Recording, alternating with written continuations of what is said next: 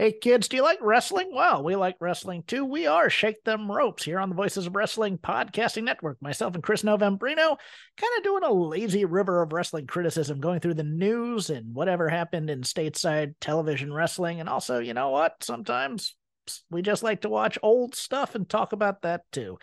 Love for you to give us a listen. If you haven't already, we are Shake Them Ropes here on the Voices of Wrestling Podcasting Network. This podcast is a member of the Voices of Wrestling Podcasting Network. Visit voicesofwrestling.com to hear the rest of our great podcasts, as well as show reviews, columns, opinions, and updates across the world of wrestling.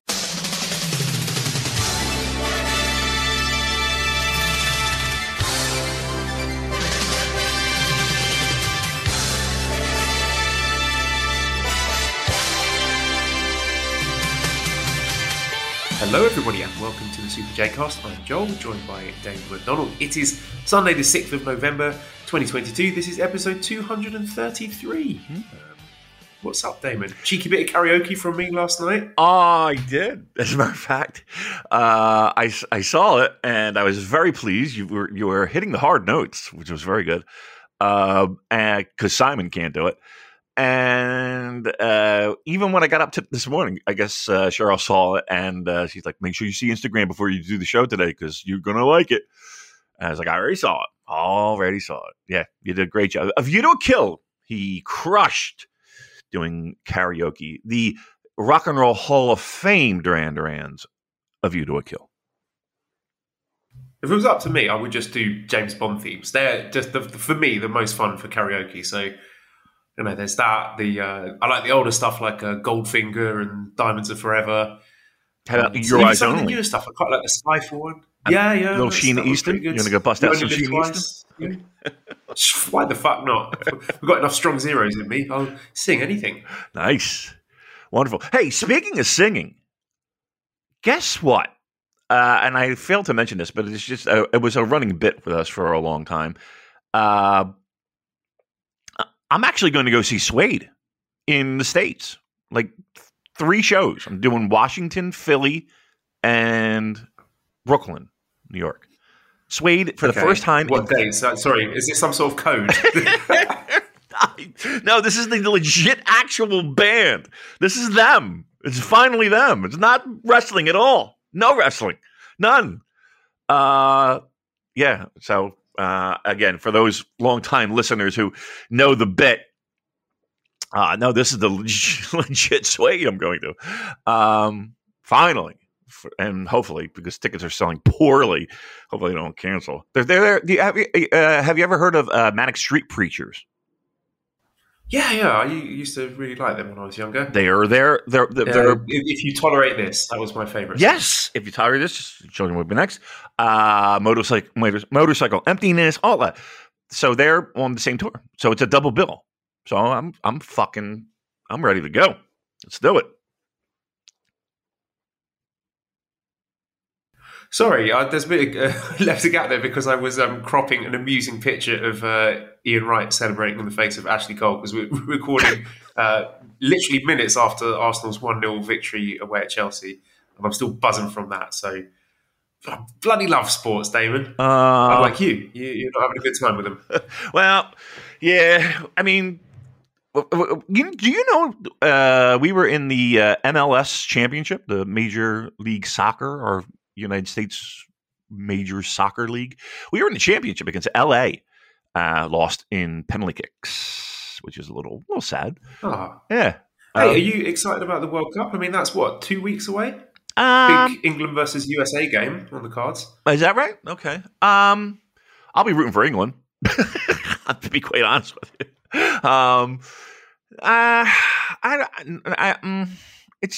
It's not a huge thing here.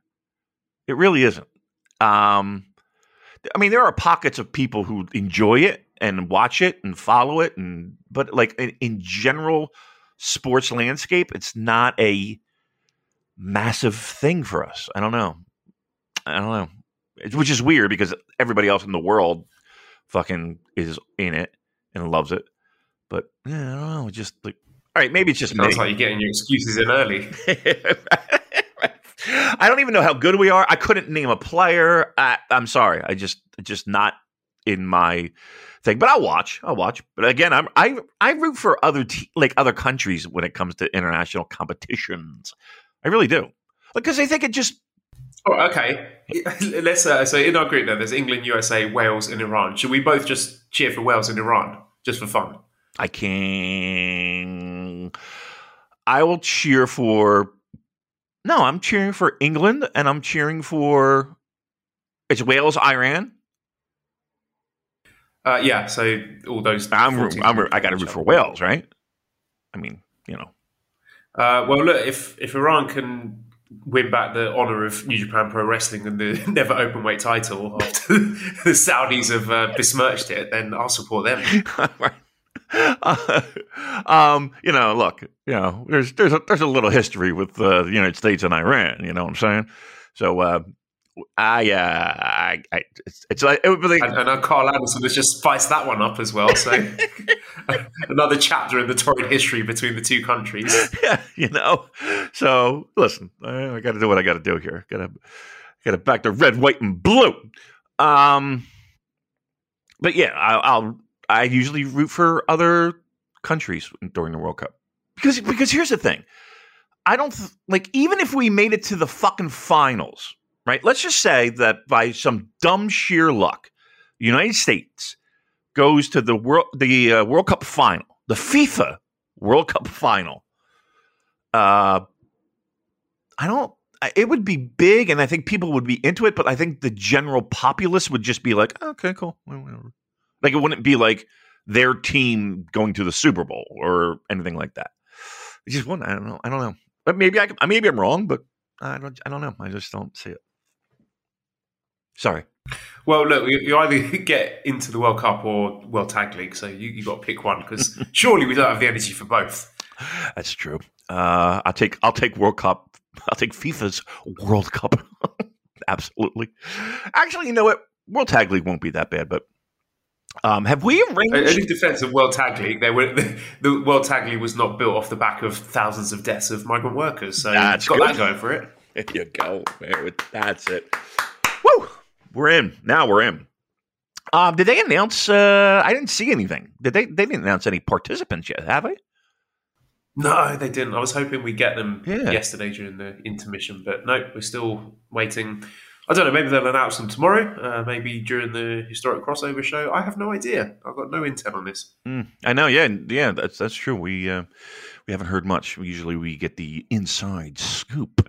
But no, I know. Okay, we have the little breadcrumb we have is to expect some heavy involvement from New Japan Strong. Yes, that we know. Which I don't know. That doesn't seem shocking to me, right? That doesn't seem like it's a crazy thing to ask for, right? Now that the travel restrictions are even less, you would think we would see more involvement. But I think people, I know people get all excited about things like this, and I do too. I'm not guilty. I'm guilty as charged.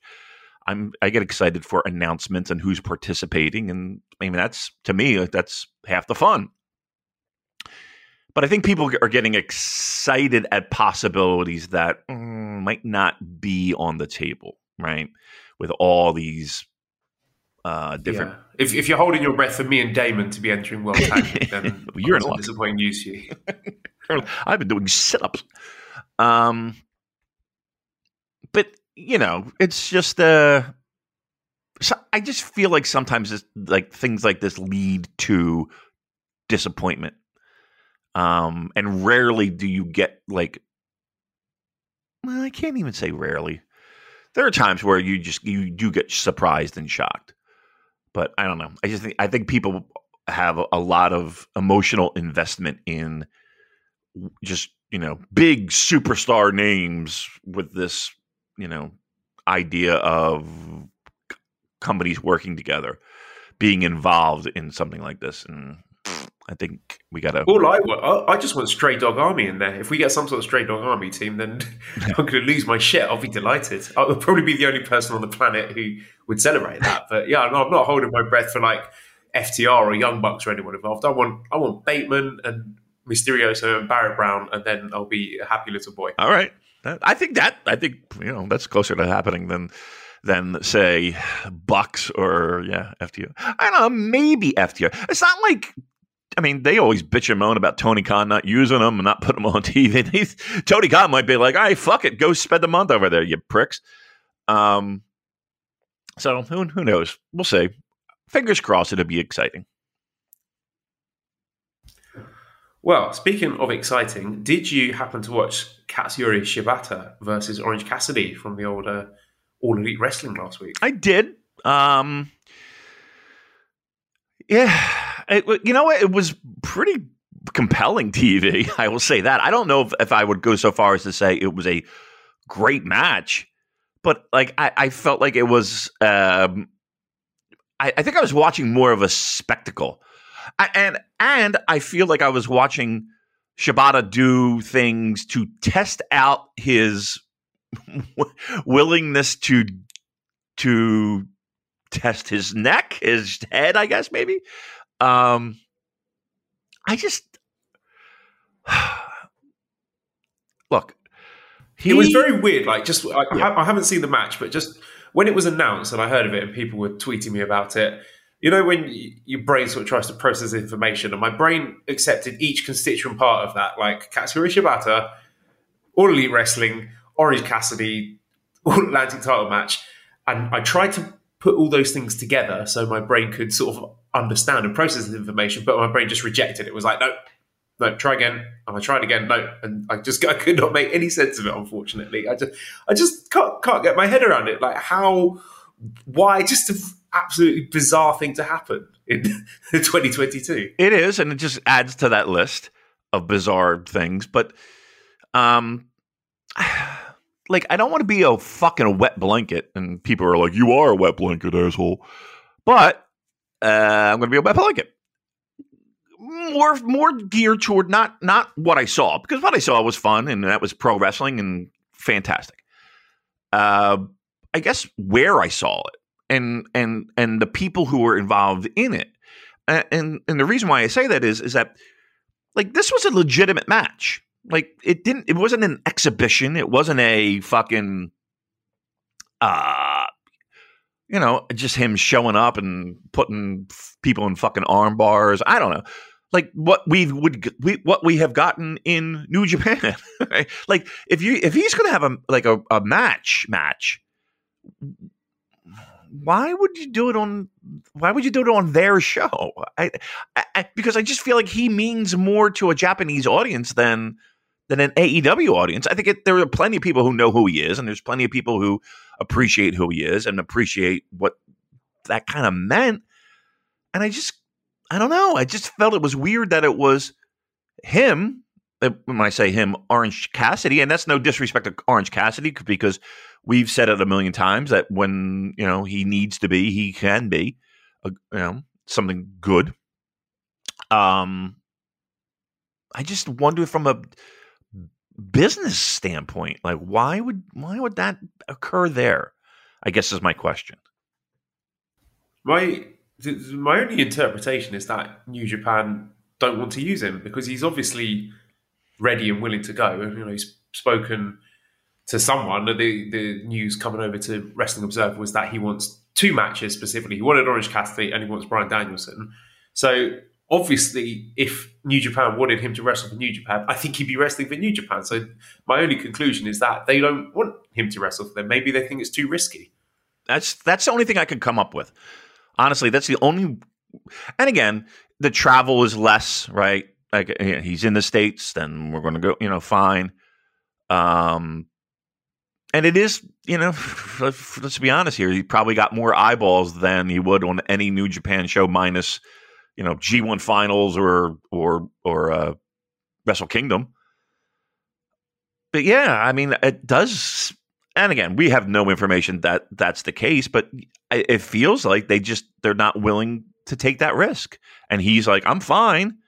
I'm doing it, and I'm doing it. And it's not like he's doing it to give the middle finger to New Japan. And I don't think New Japan has given the middle finger to Shibata, but I don't know. I just thought it was very odd. Like, I don't know. I just felt it was very odd to have something like that. Listen, everything he's done in the past year has involved, and correct me if I'm wrong, has involved stuff with AEW, like anything major, right? Like any angle, any talking since point. The Ren match at Wrestle Kingdom, we haven't found him with a search party in Japan. Mm-hmm. He'll do, color commentary every once in a while. It'll show up, but yeah, it's just odd that was the choice. But I don't know. I think stuff like that though sometimes lends to more speculation than there actually is. Again, but I just question why that wouldn't be New Japan. Like, you have that product. Well, here's the thing too. It feels like we're creating our own Shibata, if you know what I mean.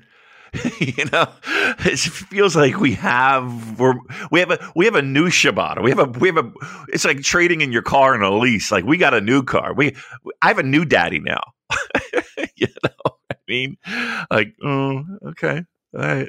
It does seem there does seem to be a striking similarity to what New Japan has and what Shibata is. So I don't know. Maybe I'm reading too much into that. Well, I think it was interesting in as much as the second match that was mentioned on Observer. So Scott says Shibata supposedly asked for matches against OC and Bryan Danielson. Will there be yes chants in the Tokyo Dome? Well, no, because chanting is strictly prohibited at this year's or next year's Tokyo Dome show. But I mean, everyone wants to see that. Everyone would love to see Shibata versus Danielson. And, maybe this is a situation where New Japan have said, okay, you can have him to do the Orange Cassidy match in the States, but we want the Danielson match at the Tokyo Dome. But I don't know, that just feels sort of wishful thinking at this point. My inclination is no, I don't think we will see that in Japan. I think that's a more likely match to be happening stateside on an AEW show. I just keep going back to the fact that AEW has a show in Seattle the same day. And I don't know. Like that weirdly gives me some dumb hope that a city on the western part of literally on the Pacific Ocean, and a major hub, by the way, for international flights going into Tokyo or coming from Tokyo. It does give me a glimmer of hope that we would have something like that. I don't know. I just feel like it lends itself to disappointment at this point. It really does. If they have the match, do I think it will happen? I don't.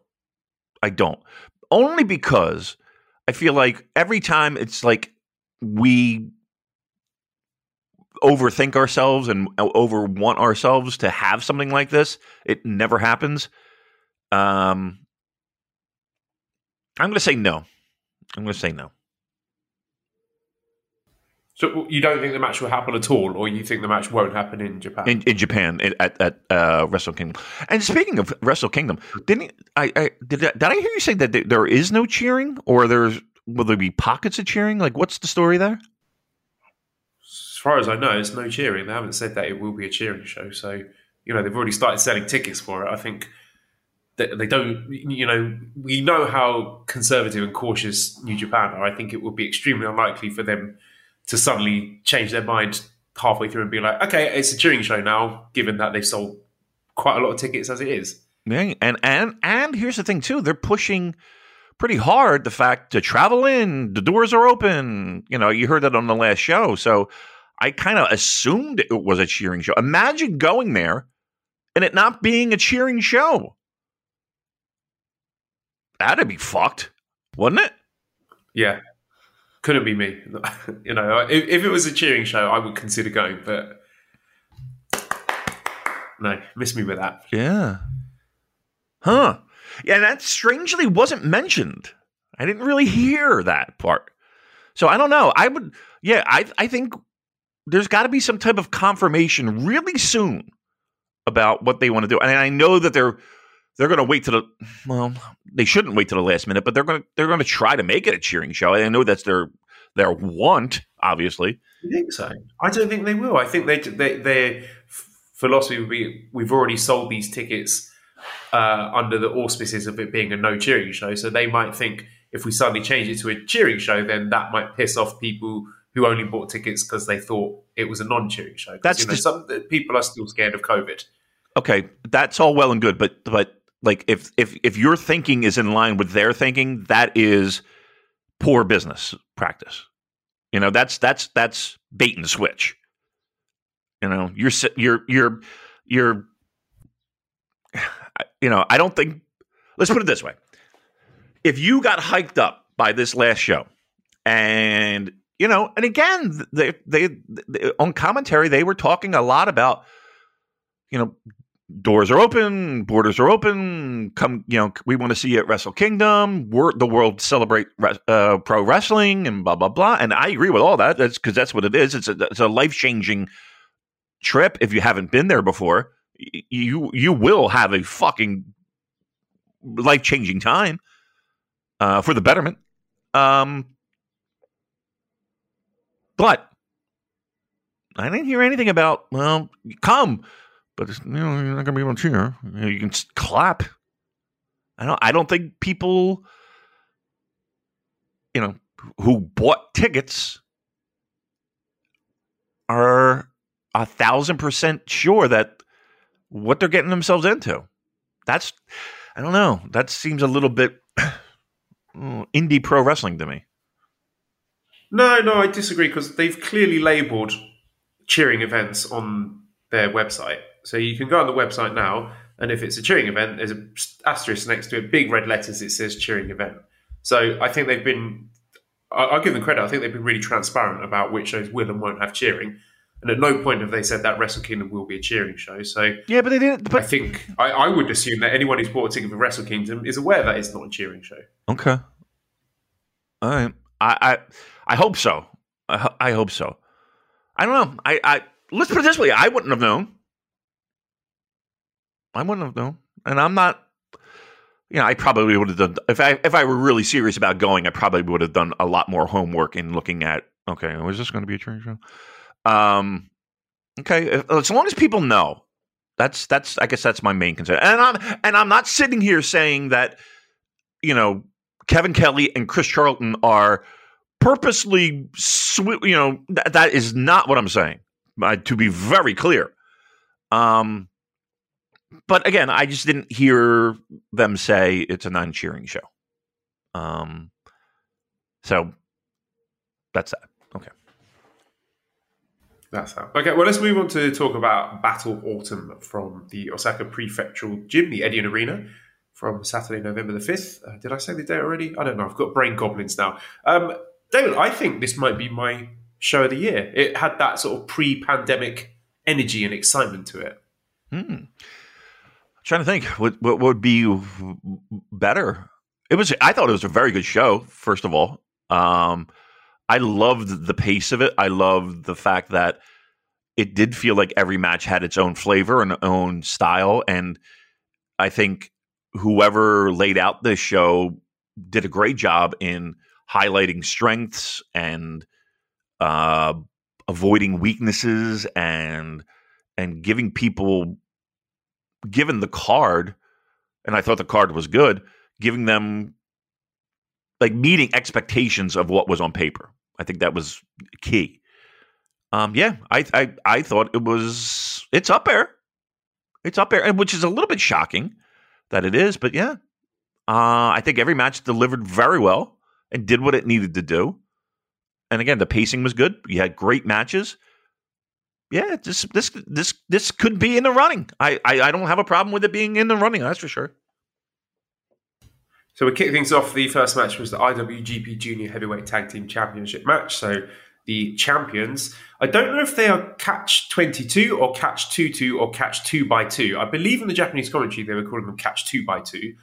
Francesco Akira and TJP successfully defending against the LIJ team of Titan and Bushi. So Akira pinned Bushi after 11 minutes 36 seconds following the Leaning Tower. Danny says, what are the chances that TJP has actually read Catch 22 and knows what that actually means? I think it was Andrew explained this to me on the Discord. So it's their move is called Catch 2-2. You know, where they both sort of do flying knees at at the opponent. Yes. So the idea is knee. And of course, in Japanese, knee means two. So 2-2, knee. So with the knees. So I believe that's what the name comes from. But it was interesting because Akira was talking at the press conference before about bringing the junior tag team division back to the golden era of junior tag wrestling, which is funny that when he was saying that, he was referring to the era of like Red Dragon and the Young Bucks and stuff, which was an era that was famously absolutely buried by Bushi, saying that was the piss break match and all the foreigners had come and watered it down and made it crap. But Akira is saying, yeah, those were the glory days. But I mean, these four guys, I think, have done a tremendous job here, particularly Akira and TJP, because we've praised them before. But I thought the chemistry between the four of them was really good. There was a show on Thursday where they had singles matches. So there was Akira versus Bushi and then TJP against Titan in the main event. Was it main event? I can't remember. But they had two singles matches and they were really good. Like the four of them worked really well together. And this is, I've talked about at length that the IWGP Junior Tag belts are the perfect opener for big shows like this. 11 minutes, nice and tidy, didn't go overboard, didn't outstay its welcome, lots of energy, lots of pace, high-flying moves. We've got fresh talent in the division now. I think Catch 2-2 are great champions. And four guys here with a point to prove. This is not guys who, just sort of being downcycled, who are usually used to being in the mix for the singles, the junior heavyweight title. These are four guys who, Titan is, I don't know if he signed a contract with New Japan, but he's just joined LIJ, so he's going to want to go out there to impress off the back of what I thought was a really strong Best of the Super Juniors. And Bushi, he doesn't get a chance to be in high-profile matches like this very often, so I'm sure I could see he was putting in a lot of effort there, and he had really good chemistry with Akira. And of course, Akira is new, he's young, he's hungry. TJP coming from strong, I'm sure he's got a point to prove as well. So I just think it was a really nice mix, very fresh. It sort of freshened up the whole division. I thought Francesco Akira has improved a ton since his sort of early Best of the Super Junior outings, where he's a little bit nervy, but now he's just like this cocky little prick who's flying around and laying in really heavy strikes. I think he looked tremendous. He was my standout for this match. And sort of going forward, I would not be against seeing a rematch of this for the Tokyo Dome. So possibly Bushi and Titan winning Super Junior Tag League and challenging again, because this was tremendous fun. I thought they did a great job. Yeah, I think when they talk about those glory years of the junior tag title, I think they did an excellent job living up to whatever standards they had in their head, and delivering it in the match quality. Like, this was a perfect match opener, card opener. High paced. I don't think they grabbed a hold once, right? I don't think they, there was any time to catch your breath. It was a sprint and fun and creative. Yeah, I thought everybody had their working boots on. It's almost. And again, when I opened this, it was every match had its purpose, and every match had its own feel and flavor.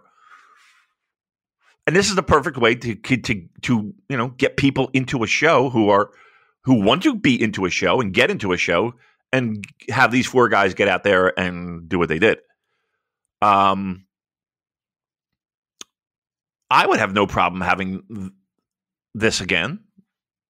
I would have no problem having this in a big show rematch type of thing. I don't know how they would position it, because it really wasn't like a screw job. It really wasn't like, LIJ got fucked over, But yeah, I think They don't need that excuse, David. I mean, how many hundreds of times did we see Roppongi 3K against Kanemaru Desperado? That is a good point. But I like it. I mean, I like the Teton. I actually do like the Teton Bushi tag team. Like, I think I can definitely get into that. And here's the thing, too. It gives Bushi something to do. Yeah, sorry. No, go ahead. I was going to say. I was going to say it makes sense. It makes sense that they lost because they've only just started teaming together. True. So in terms of kayfabe, they've got opportunities to grow and sort of get more synergy together as a team, build up some tag team moves. Whereas Catch 2-2 have been tagging for quite a while now, so that sort of played into it as well. So I think if you go with that angle, then there's a hook for a sequel, if you will. Would you consider Catch 2-2 or 2x2 or whatever it's called? Would you consider them in your tag team of the year? I might. I mean, it's sort of slim pickings from New Japan, isn't there? I mean, they haven't been around for, even half a year yet. But, right. I mean, who else is there? The tag division has not been one of the strengths for New Japan booking this year. Well, from a booking perspective, yeah. I mean that's what sucks because I feel like there are teams that could have been in that mix, but yeah, it just seems like a weird year. I mean, look, we're going half a year with FTR as your champions, almost half a year, right? Well, has it been that long? They won them in the summer, right? June. Yeah, correct. All right, so I would have them in the mix for tag team of the year. Because everything. Here's the thing. Name me a bad match. Really... Yep. Yeah. They might well win. Yep. You mentioned it because no one has held the heavyweight tag titles for long enough to really make a case. Yeah. Like who would be the top heavyweight tag team? Because it went from Bishamon and then Khan on the Cob. And then FTR, none of those teams have held it for long enough, I think, to really string together a compelling case for New Japan Tag Team. Yeah, it probably will be TJP and Akira. But it's we love Corn on the Cob, but I mean, is there a case for them to I don't know. So. I mean, what are you going to do? Put FTR as your fucking, you know what I mean? Like, or based on what? Are they eligible? They can't be. Can they be on the ballot for New Japan Tag Team of the Year? I guess. Yeah, I guess. I suppose Aussie Open have got a good case because they've been doing good work on Strong as well. That's true. But okay. But yeah, I guess if you are considering Strong, and we have to, right? Like in all of our year-end ballots, we have to consider Strong and what they do there. Yeah, I guess Aussie Open would be in that mix. I don't know. It's just I feel like nobody's really stood out. I know we've gone into a tag team title year-end award rant, but tangent. Sorry. Yeah, okay, get us back on tag team title tangent. Yeah. No, I just think by the time the World Tag League and Super Junior Tag League are over, I think. It's probably, now we've discussed it a bit, a straight battle between Catch 2-2 and Aussie Open. And whichever one of those teams impresses more during the tag league, and I suspect it will be Aussie Open because I think we'll talk about them later, but they're probably fairly likely to go and win the whole tournament. That maybe the recency bias might help them pip TJP and Akira at the end. So, I mean, speaking of Aussie Open, they featured in the second match where we had Gideon Gray, Aaron Hanare, Carl Fletcher, and Mark Davis defeating the team of Alex Zane, David Finlay, Toru Yano, and Hiroshi Tanahashi. Carl Fletcher pinned Yano after 9 minutes 50 seconds following the Coriolis. So this was Aussie Open's long-awaited Japan debut, and it was great to see them here finally. And the whole of United Empire assembled, actually, for that matter. It's the first time it's happened in Japan. I mean, nothing really to write home about in terms of the match itself, just a few little tidbits. Like afterwards, Finlay said he's not going to be in World Tag League. He says he's angry and bitter and hungry. He's out for himself. He's not teaming up with anyone. We have Yano and Tanahashi paired here again. And, you may remember that they were teaming up in last year's World Tag League as Bebop Tag after, I think it was a manga series where the two main characters are called Toru and Hiroshi. And I think they've already started making and selling merchandise for that. So that seems to be where they're going for World Tag League. This was quite fun. My first time seeing, or perhaps just noticing, the entrance music for the orchestrator Gideon Grey. So he's got his own music now. So he's officially the heater for United Empire, which I think is a really good spot for him. And he looks a bit like an erection, doesn't he? I never put the two together, but now that you mention it, yeah, it was good. Like, he's the outside heat getter. That's good. Look, I like them together. I like the idea of him being kind of like this, as they were calling him, a money mark, having this stable. Did you see? And again, the match was fine, but I don't know if any real stellar talking points. But did you see the video of them doing the Reservoir Dogs thing? Yes, wasn't that great? Was great. I love that. That was fucking great.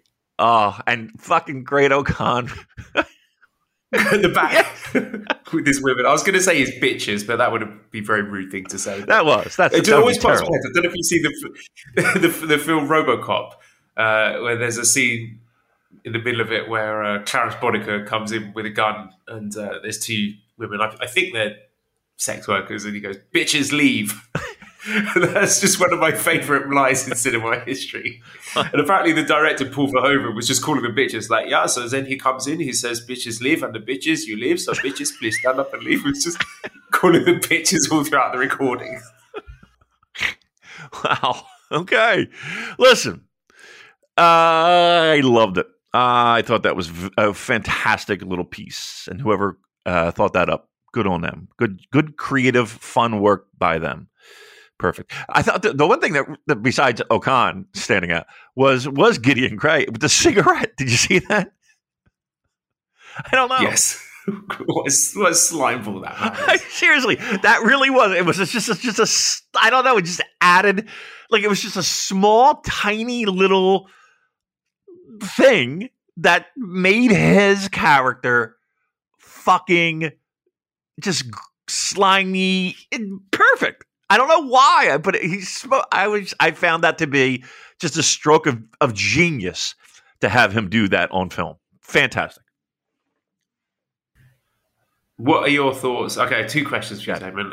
Your thoughts on wrestling Twitter discovering Mark Davis's Pixar mum ass. No username who writes in saying, would you rather see as the next Tenga mascot alongside Muto, Great Okan, or Aaron Hinare? There are words that I don't know what you. I have no idea what you're saying, and I'm going to take that. Okay, apparently Mark Davis, and I'm going to take that as disrespect.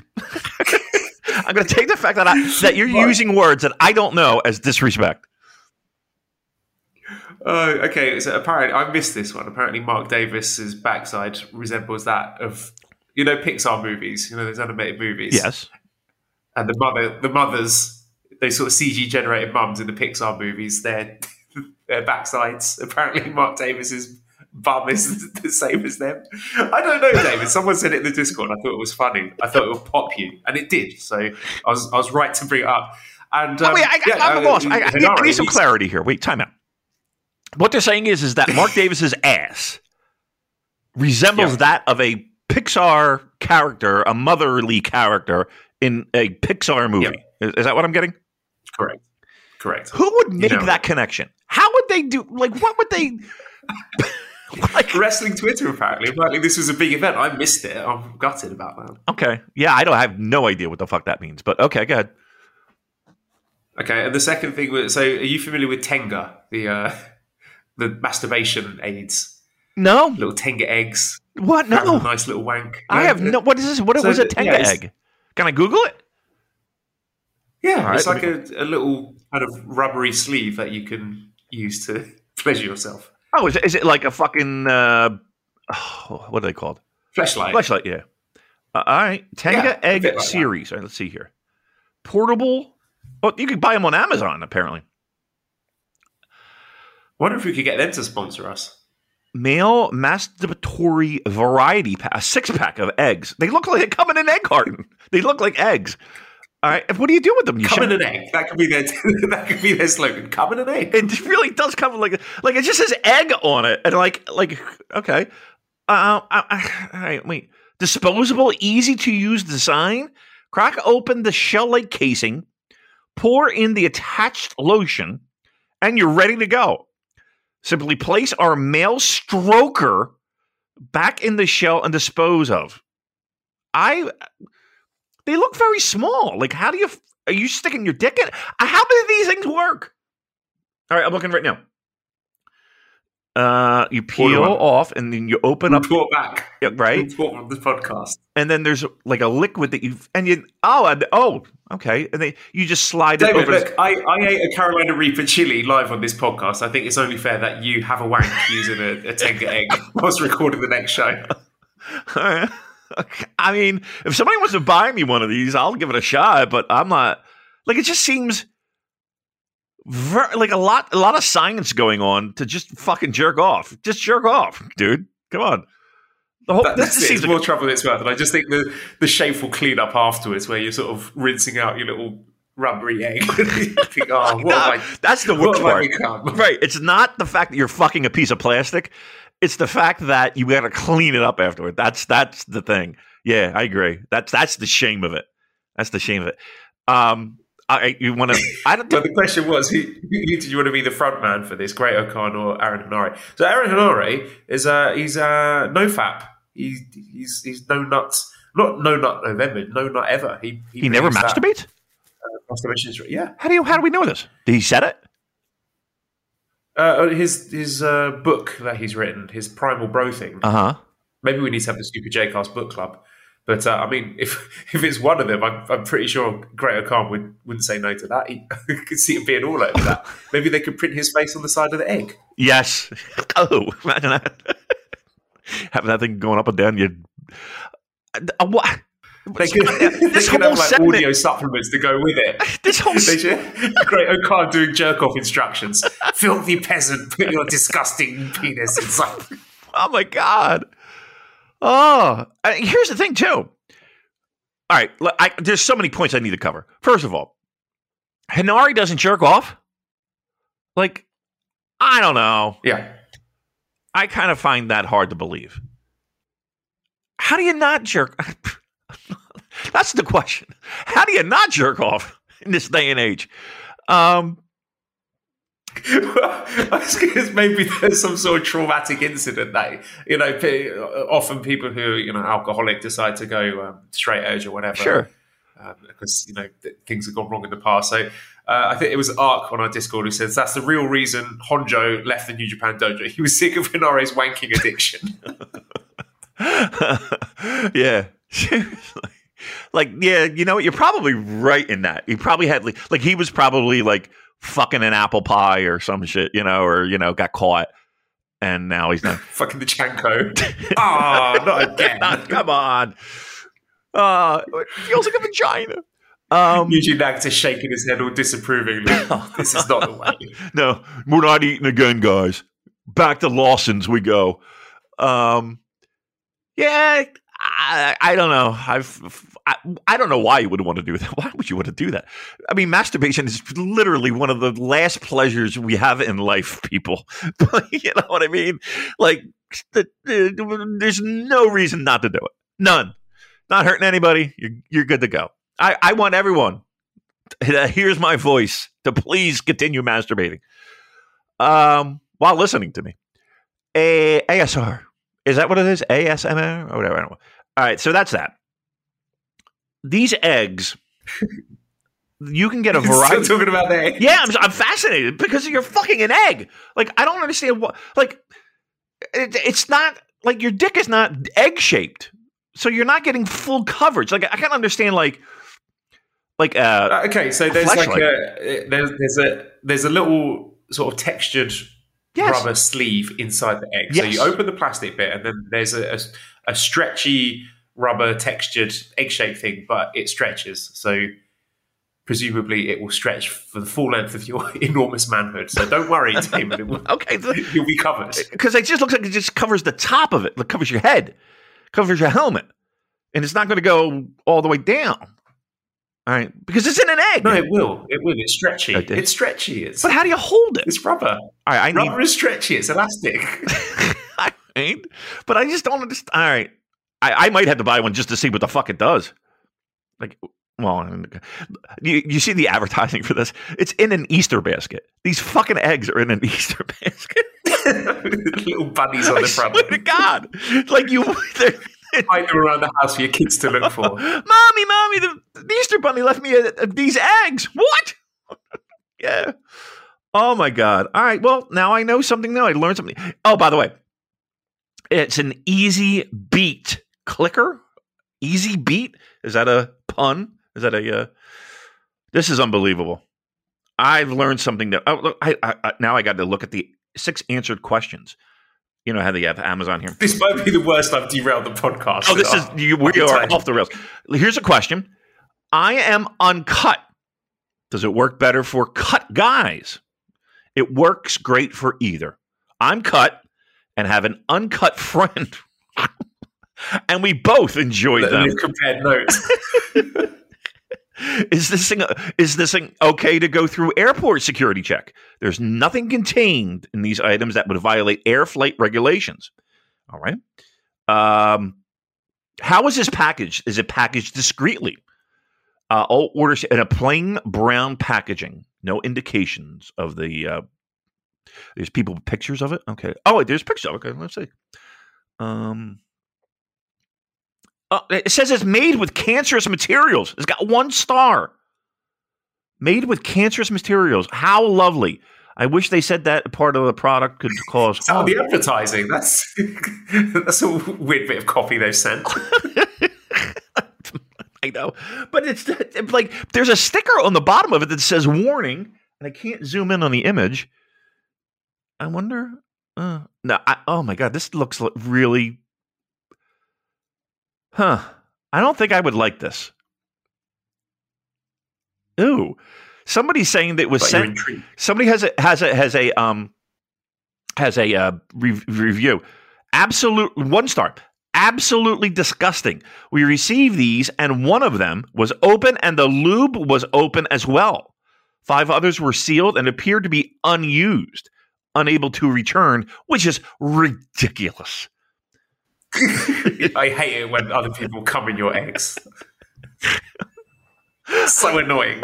You know, I hate when that happens. Ah, there's load in my egg. I tell you what. This is crazy. All right, we got to move on because I can spend all day doing this.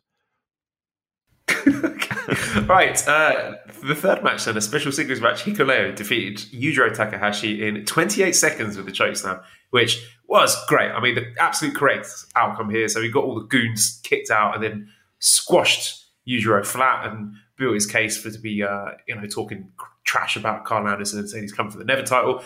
And when he did pin him, I just like the crowd. There was a little, like they were really shocked that he destroyed Yujiro like this. And I was worried that they were going to 50-50 it and there'd be like some long Yujiro control periods. But the squash was perfect. It's definitely the right call here. 1,010%. Yes. Couldn't agree more. They did the 911 gimmick where, they had him go out there. And not to say that he couldn't do more, but let's be honest here. Who would want to see him do more? Who cares? He's a monster. The guy is fucking huge.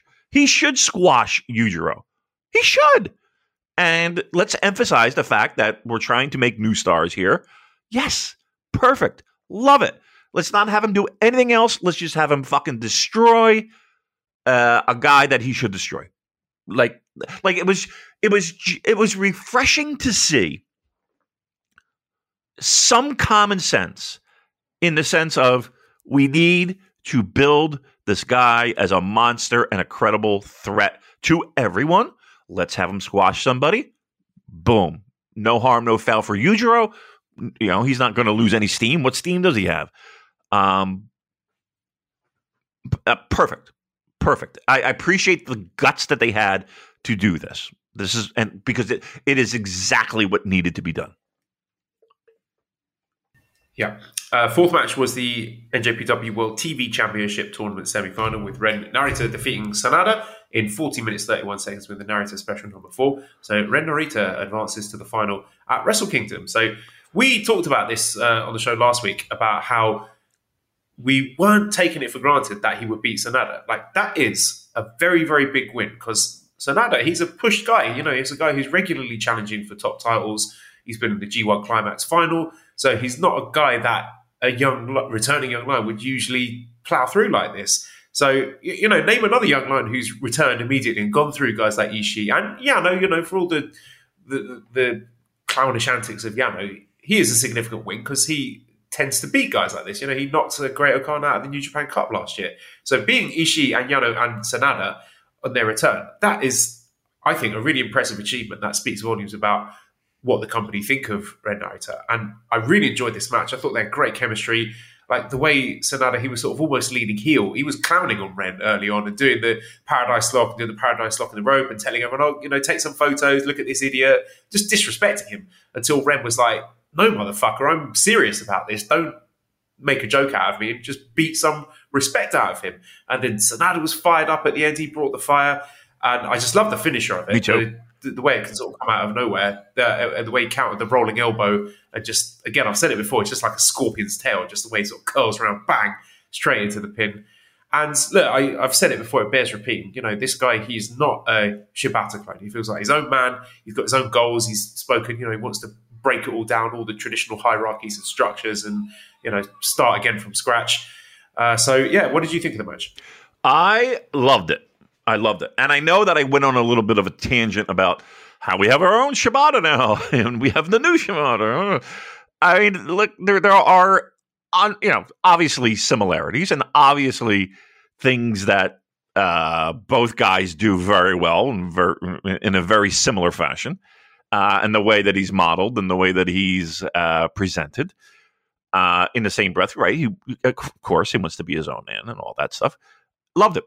I love the fact that they had the balls to go all in on a guy that, you know, it's we love him. And I think the majority of the fans love him, but there's always that question mark of, okay, if we fucking put the rocket on him, is this going to work?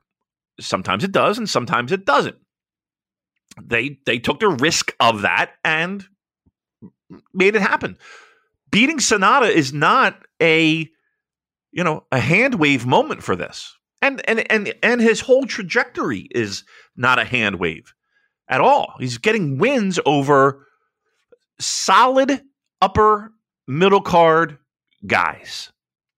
Like, for a returning young lion becoming his graduating to the true New Japan ranks, this is a big deal. This is a big spotlight match. And here's the thing.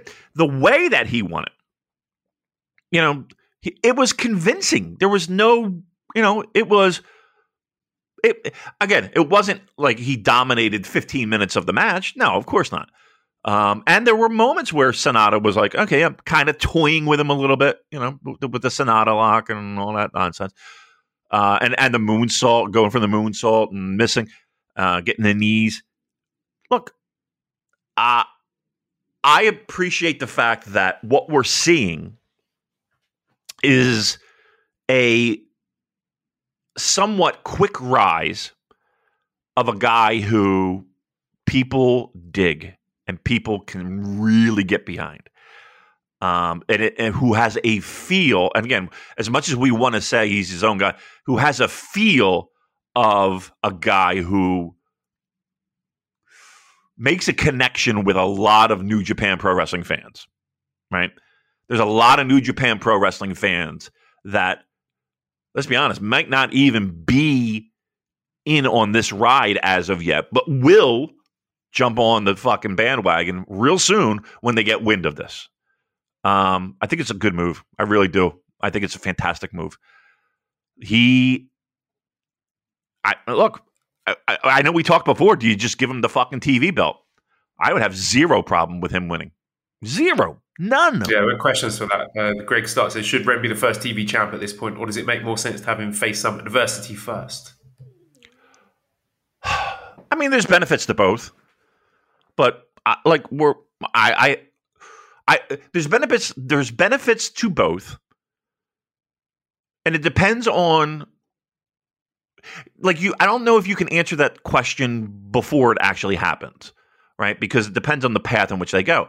So if he's chasing someone, if whether that's Zach or whether that's whomever, and that could be made a compelling storyline, sure, absolutely. But him holding the title, let's say he winds up fucking defending it against whomever, I don't know, but it turning out being like something special or great.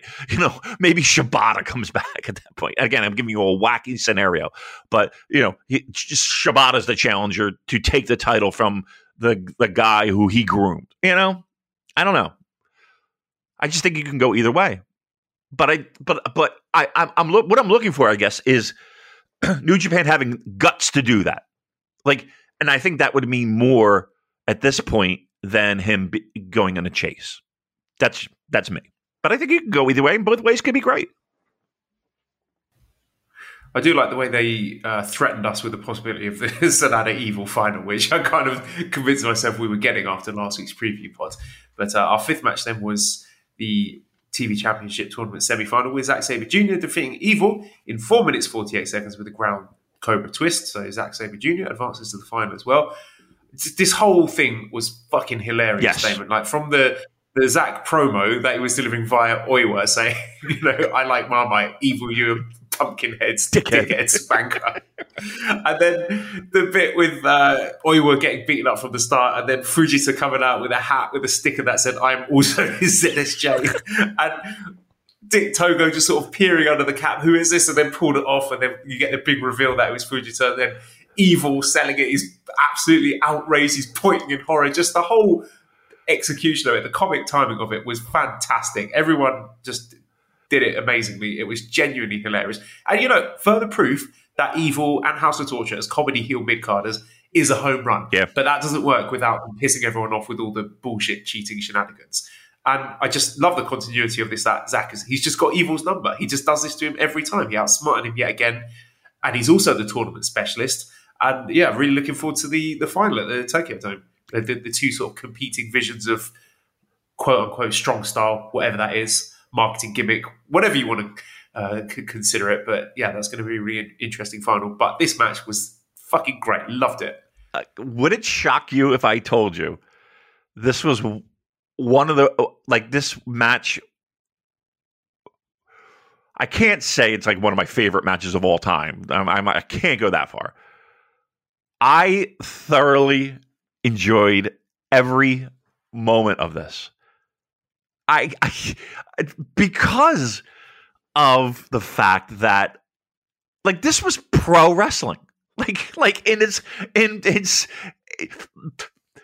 people talk about oh, Yano is so funny and blah blah blah, and no, this was comedy pro wrestling to me. You know what I mean? This was just creative and fun and match exciting, and the heels getting fucked over and looking like fucking bumbling idiots, and everything was great. Even the spots where Evil's taking them and throwing them into Zack, and using them against him. And the spot where Dick Togo's underneath the ring grabbing onto Evil's leg, right? And Evil's like, "It's me, you asshole! You got the wrong guy." I loved it. I really did, and I'm somewhat embarrassed to say that I loved it this much. I thought this was fucking tremendous. I really did. To me, this is how. If you're going to do comedy wrestling, which I have no problem with comedy wrestling. That to me is comedy wrestling. What we saw was comedy wrestling. That was creative and fun and silly and still exciting and fun. I don't know, man. I thought this is well laid out, and whoever, if it's Zach, I don't know who it was, but whoever laid out this fucking match deserves fucking all the flowers thrown at them, because again, we all love the classic 35-minute main event at the Tokyo Dome, blah blah blah. We love it. That's for a lot of people. That's why we're here. This was a breath of fresh air. This was great. It's just great. It really was great. This is a match that I would watch again just because it was great. So creative. So, in the year, I'm sure anyone watches a big smile on your face. Yes, the whole way through. Yes, that's it. That's it. You will have a smile on your face the entire match. Like, seriously, this will brighten your day. That's the best way I can describe it. It will brighten your day. I'm going to push my luck here, Damon. Do we want to throw some flowers at Evil for the sheer range of the man, who could not only do the sort of hard-hitting, never open-weight style brawling matches, he can also do the infuriating, evil, heel, cheating shenanigans that annoy everyone, and he can also do comedy matches. Yeah, listen, a good amount of credit has to go to Evil for something like this. And again, we're talking like this is fucking, Flair Steamboat, Okada Omega, or Tanahashi, this is, but it's just a cleansing, a palate cleansing, if you will. I mean, I'd take this over the 3-minute Yamo versus Gallows match any day of the week. Oh, 1,000%. 1,000%. Because they're serving the same function, aren't they? Yeah. Yes, absolutely they are. Right? I don't know. I just thought it was very creative and well done. And here's the thing.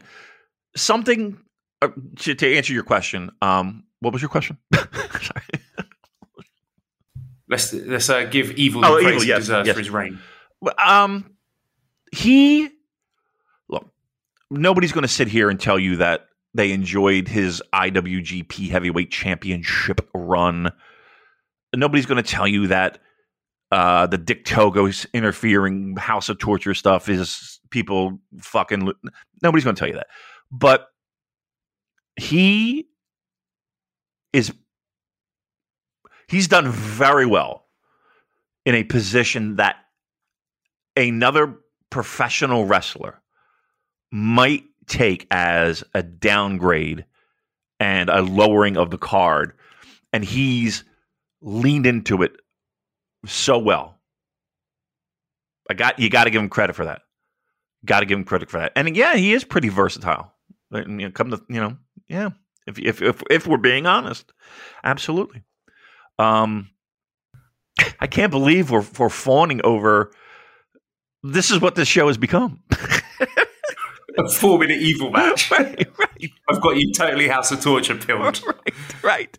Fucking Antonio's losing his mind, and we're sitting here jerking off to it.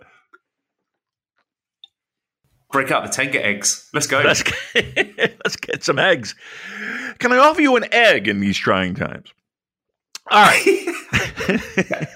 Okay, the 6th match was the incredible tag match with the team of Master Wato and El Desperado defeating Hiromu Takahashi and Taiji Ishimori. So Wato, I guess he kind of pinned Hiromu after 60 minutes and 49 seconds.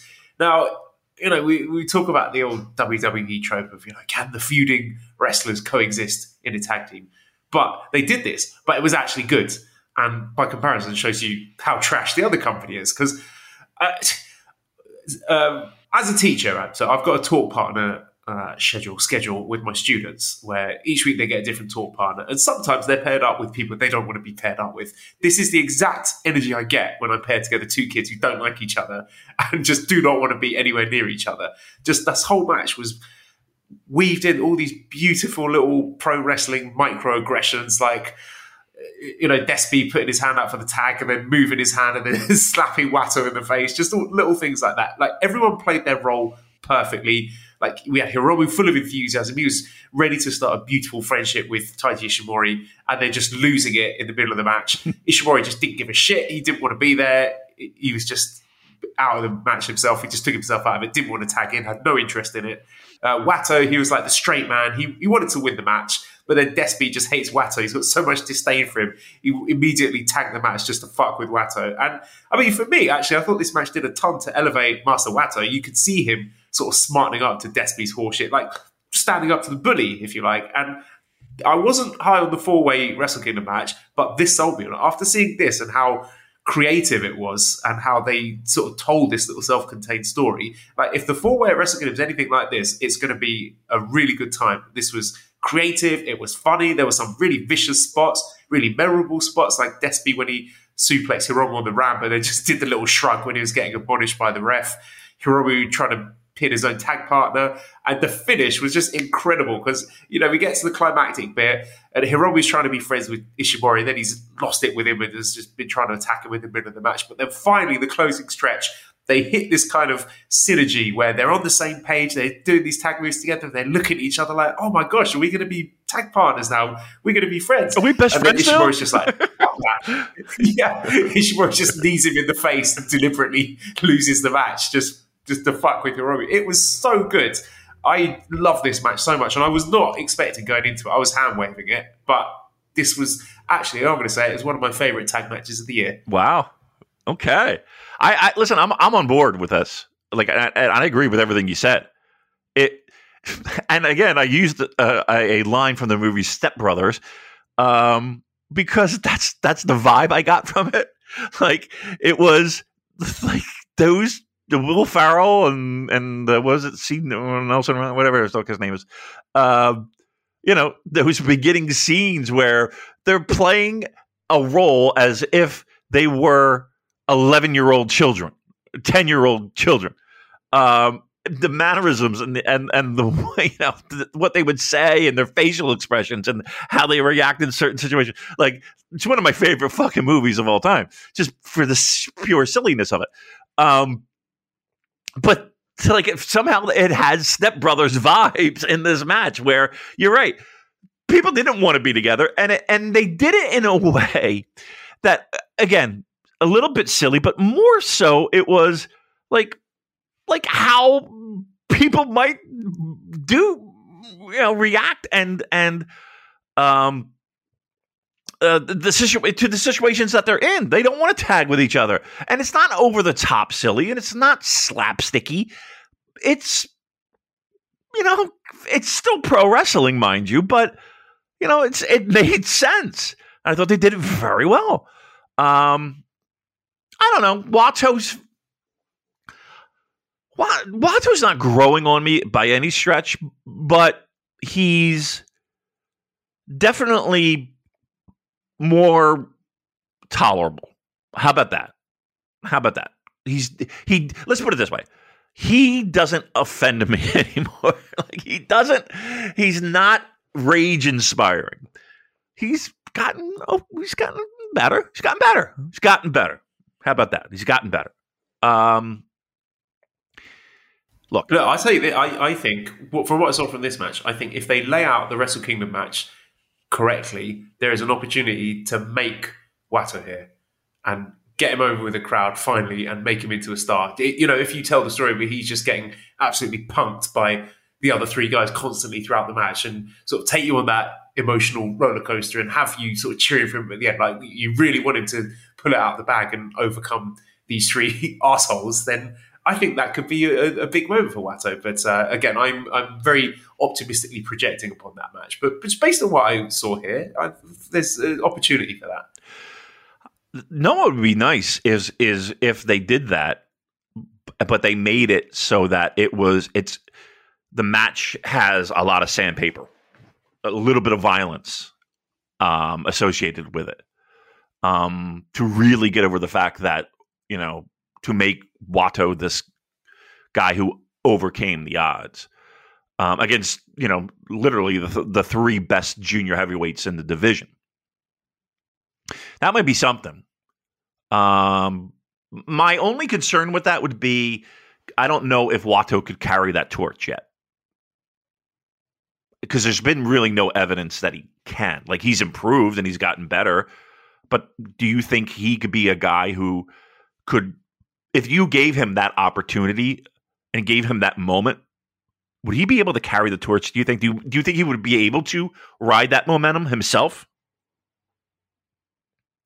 I would rather try and find out than belt up Despy or Ishimori or Hiromu again, because we've seen all of those guys holding that belt for a long time and beating everyone else in the division. We know what they can do at this point, so let's try something new.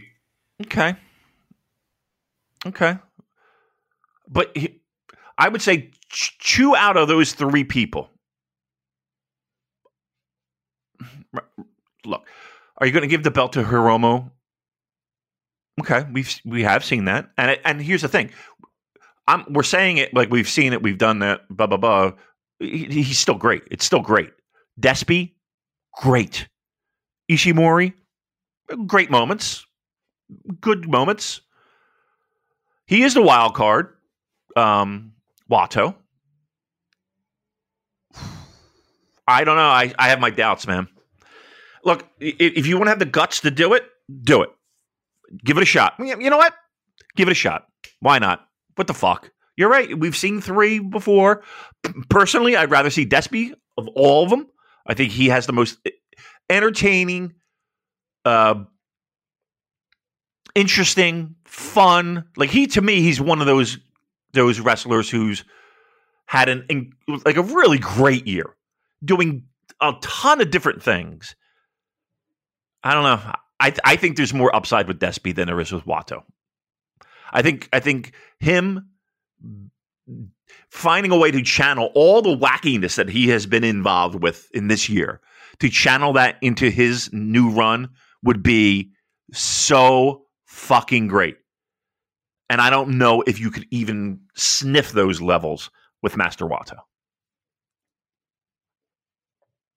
Yeah, that's fair. I think it would be a risk to put it on Wato, but again, after seeing this match, I think there is upside to it. But I think I also agree with you that it's unlikely we'll be seeing Hiromu and Ishimori making their beds into bunk beds after that match. We have so much room. So Vishal says after activities.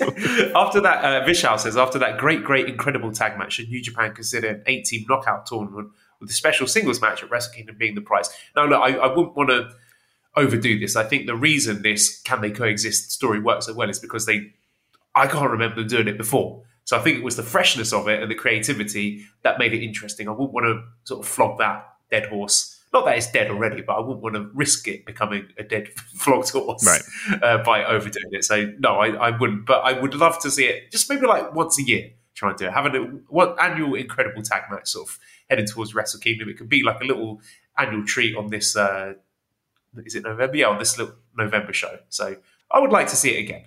Yeah, I would have no problem with that. I like not with these specific guys, but just similar thing.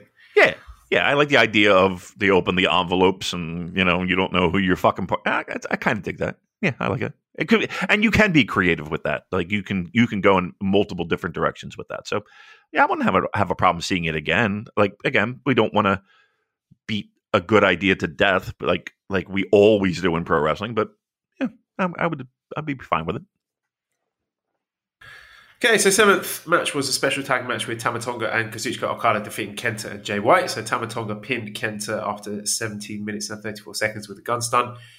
I mean, the match was fine, it was whatever, but I think we need to talk about Jay White. So Andrew writes in and says, is Jay Okada the least interesting build to a Wrestle Kingdom main event of the Bushiroad era? And is it the first time the Wrestle Kingdom main event is the least exciting thing on the show? With Jay not on historic crossover, can they even salvage this? And I mean, we talk about the previous match where they did a fantastic job in getting my excitement for that 4-way junior match from 0 to 100. It seems to me every time I watch Jay White, my interest in this Wrestle Kingdom main event drops. I'm sorry, I love him as a wrestler. He's an amazingly talented guy. He's got all the tools to be the very best in the world, but he hasn't done anything interesting since 2020, apart from that little anomaly of January 2021 with the Ibushi match and the promo after that, which had absolutely zero payoff.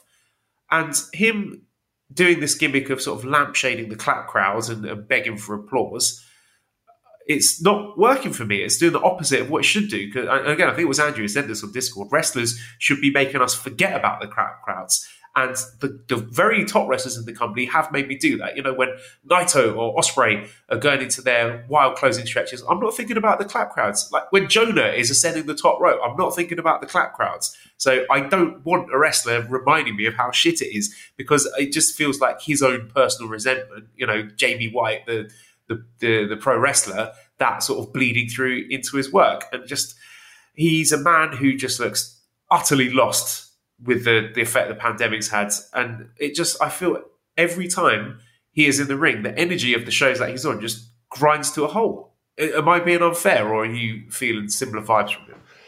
Well, I will say, and I'm glad somebody is feeling the same way that I am, in the sense that this has been just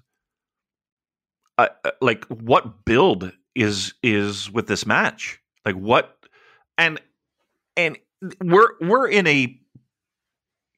at a point where we kind of need something to get us amped up for this main event. And I have not found it yet. And this may have been the last chance. I don't know if Jay White's going to appear anymore this calendar year to hype up Wrestle Kingdom. Right. This might be it. It might be. I mean, I just...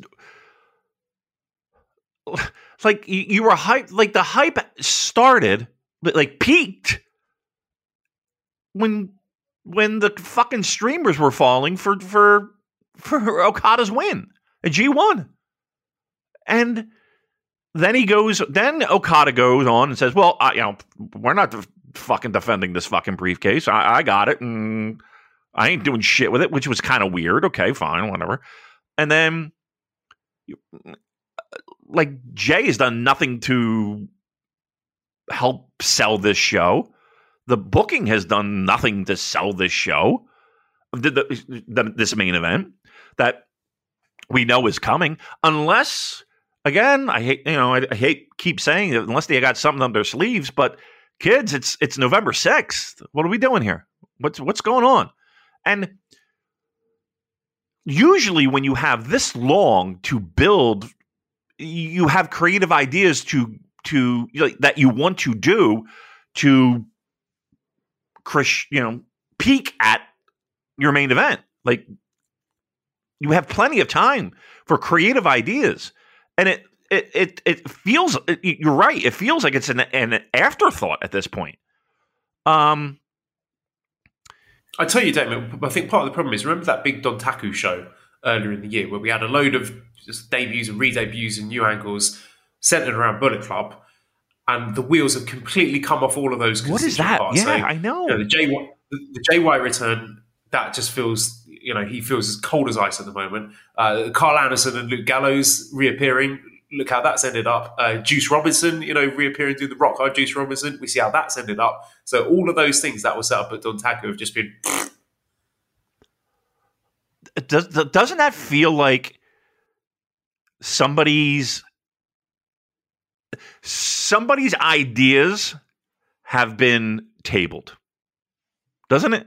Like, that feels like a direction in which we were going, in which we were leading, and they decided to pause. Again, this is maybe the third time where this Bullet Club thing was supposed to take off, and it just starts and stops. Do you remember when Jay White came out on fucking Impact with Kenny? Do you remember that? Like that seems like 1,000 fucking years ago. These start-stop things. You think that, like, God leaving was kind of the beginning of that. Where is the interaction with Evil?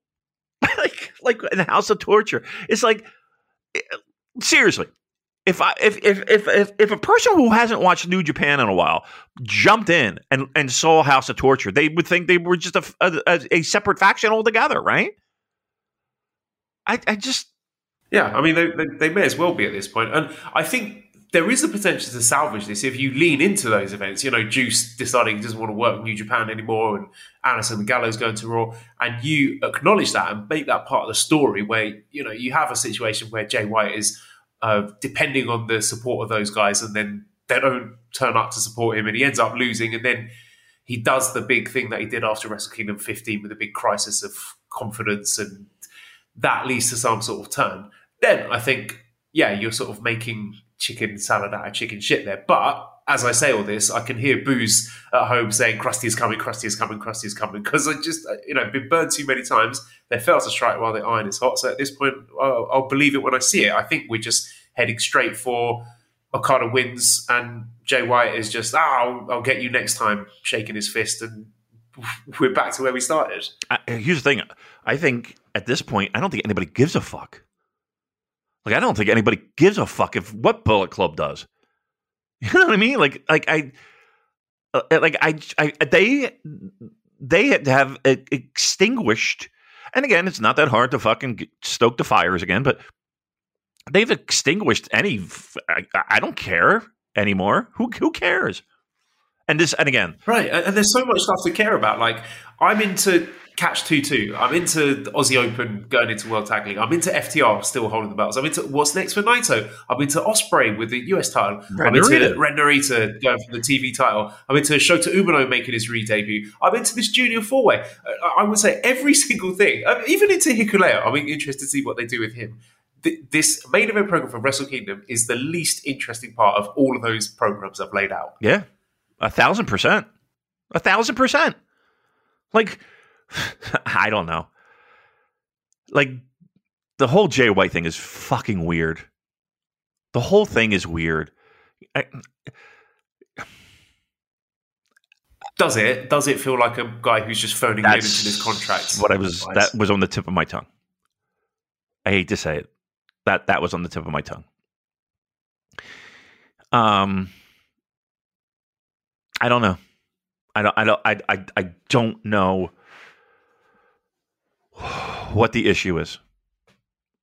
But it's been like, he's a guy that there are times where I think he is maybe top 3 best pro wrestlers in the business today. And then there are other times where it's just like, and I don't know if I'm blaming him. And again, the clap crowd, him mocking that, that doesn't really bother me that much. But I could see, I get the point. And I don't even think I'm disappointed with Jay White. I'm disappointed in the fact that Wrestle Kingdom's main event seems like a fucking afterthought.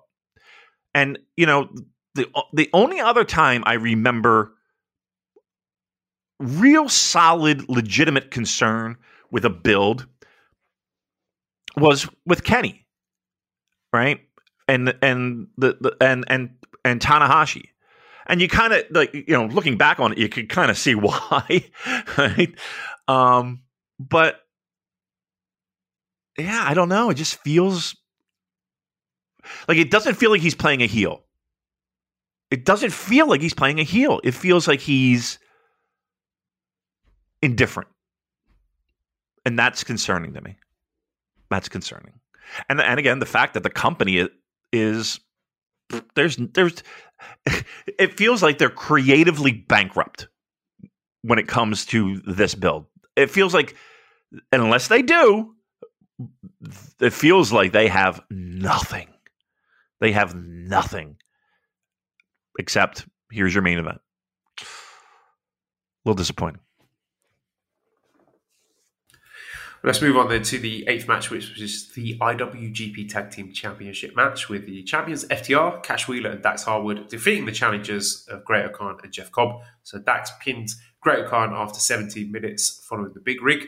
So they worked this match around the Jeff Cobb knee injury. So it looks like Hinari is replacing Cobb in World Tag League. I'm assuming this is a worked injury and they just, Cobb can't bother to do World Tag League, or they wanted to give Hinari something to do, which is fine. That's whatever. A bit disappointing because I really wanted to see more of Carl the Cobb because I really liked them as a tag team. But this basically became a handicap match due to the way it was worked around Cobb's knee. And I don't know, I talked about this when we were reviewing Royal Quest 2 with Chris Amser. The dynamics just feel off to me because I don't see FTR as the baby faces here, and I'm not sure that the Japan crowd did either. Like, one, they're not as familiar with FTR as perhaps the Western crowd are, and I think they wanted to cheer for Great-O-Khan because of the sort of babyface and peril dynamic set up, that he was basically wrestling them by himself, and that they are the New Japan regulars. They are the guys who are in Japan week in, week out, wanting to wrestle in the tag division and defend these titles, whereas FTR, for all the great matches that they have not defended the titles regularly. And, that was all amplified by the layout of the match. It started quite slowly, but to be fair to FTR, I really think they did a good job getting the crowd into it by the second half, particularly Cash. I think he really managed to elicit some emotional response from the crowd. So he did great work there. But it ended quite abruptly. I have been sort of conditioned when I'm watching an FTR match to expect these 30-minute epics. But the moment this ended is usually when their matches kick into the next gear. So I thought it was a really good match, but I was expecting it kind of the way it finished. I was like, oh, is that it? And maybe they have a better match in them. But that's not to say it was a bad match at all, because I think it was a really good match. But they put over New Japan and the tag division in their post-match promo. And Aussie Open came out and they were spilling beer over each other. I think the rematch from Wrestle Kingdom is inevitable. I think Aussie Open are going to go and win World Tag League, good challenge again. But something's just popped up on my timeline here. So Dax, the bald fella, Festa Shinetop, he tweeted, "We're taking the New Japan tag team division, loading it up on our backs and taking it to the heights of the 90s. But our friends at Keeping It Strong Style have quote tweeted that, saying, "Putting the division on their back, ?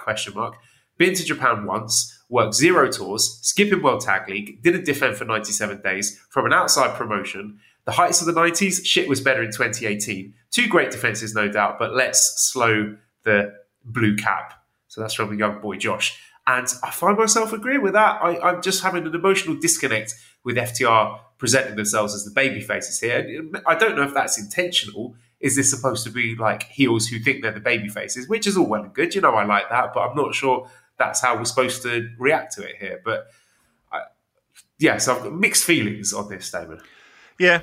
I think Henare being put in the mix, unless you were going to have Cobb and O'Khan win the thing, you're going to have a lot of losses for both of those guys, a lot of pinfalls. So having Henare in there makes a little bit of sense, in the sense that, okay, here's your guy who can take some falls and protect some people. The match itself, I thought was good. I really like FTR a lot. I don't know if this is one of their best. And yeah, it was a weird dynamic of them maybe not always wrestling that way, but wanting to be, I don't know. It felt like the fans had no idea where they wanted to go, and the natural progression was to root for the hometown team. I don't know. I'm pretty indifferent on it. It doesn't feel like anything like groundbreaking or anything earth-shattering. I do find it funny that, and they're right, the fact that, look, people tweeting out dumb shit happens all the time, right? It's hard for me to put a lot of stock into a fucking tweet, but I mean, we all know it's not even remotely accurate how they're going to carry it. They're going to drop the fucking straps is what's going to happen. I don't know. I once again, I question. Okay, let's just fucking lay it out on the line here and stop beating around the fucking bush. There is absolutely no benefit of FTR holding the IWGP tag straps.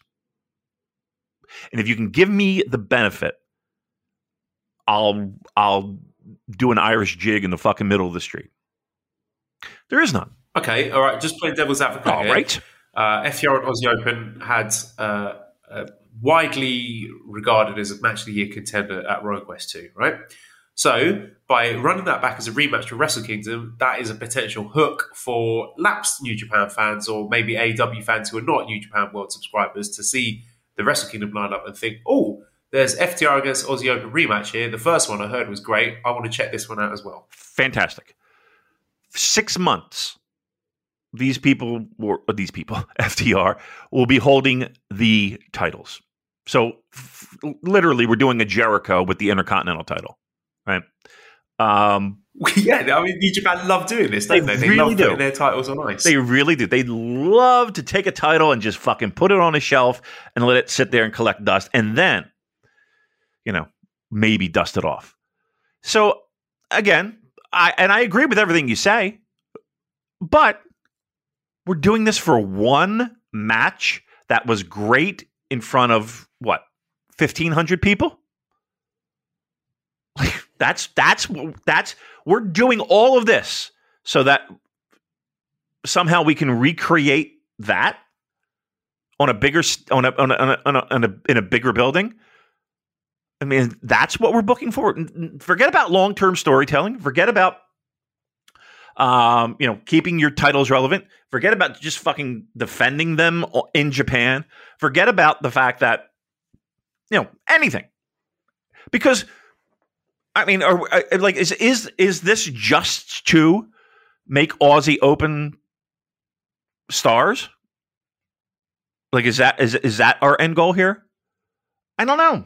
Like, I suppose so, but I don't know if the means, the ends justify the means, right. Because I just with this and the Never title situation, it just feels like we are kind of pandering to the egos of people who don't work for New Japan. Well, that's what I've been saying for the longest time. Like it's hard for me to get excited about this when it's not relevant. It's look, I have trouble with. Yeah, don't present this team and expect me to cheer them. Don't say, "Oh, these are the good guys." They're not. Right. I don't know. I like, for all the praise I give them in some circumstances, man, New Japan loves to fucking do this shit. And I don't understand why. I don't understand why. Like, seriously, I understand that there was buzz for this match. I absolutely get it. But to literally put your tag titles in a holding pattern until January 4th seems a bit preposterous to me. Let's put it this way. You put the titles on them, not knowing that Aussie Open and FTR were going to have this fucking fantastic match. And here's the thing. It was a great match. Was it the greatest match of all fucking time? Come on. I mean, I don't know. Like, yes, they had a great match. Unbelievable. So that's what you're going to base your entire fucking tag titles over? I don't know. I don't know.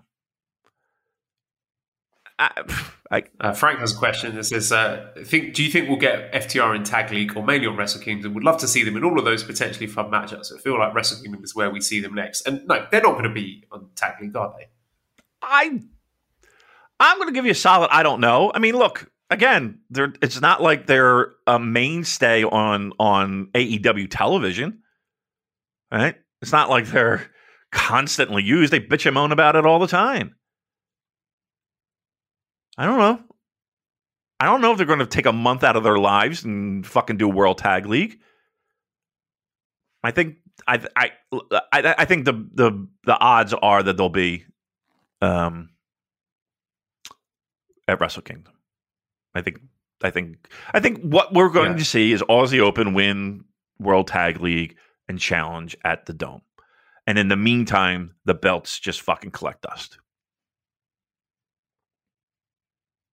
At the very least, they could defend them on Dynamite or something. But no, I do not think we're getting FTR, Night 7 World Tag League versus Evil and Yujiro versus Chase and Bad Luck Fale in Beppu. No, that's not happening, is it?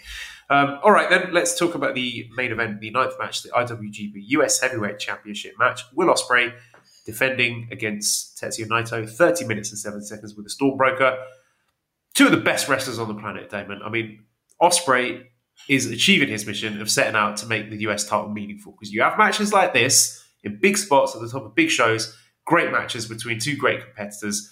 That is what makes these titles meaningful. So he is achieving that. And look, the match I thought was fantastic. Like I said, I love both of these guys as wrestlers. I thought they knocked it out of the park here. I think they've got great chemistry. I think everything was executed flawlessly. There was genuine drama. I had my heart in my mouth because, us as Naito fans, we're sitting there thinking, fuck, if he loses this, he's got nothing for Wrestle Kingdom. What's he going to do? So I thought maybe the stakes were not as high as the G1 semi-final, which maybe hurt it a little bit. But in terms of the in-ring work, I thought it was right up there. And I mean, what can we say about Will Ospreay, who is probably going to be winning the Wrestler of the Year award, New Japan Wrestler of the Year award at least. And, people don't want to hear this.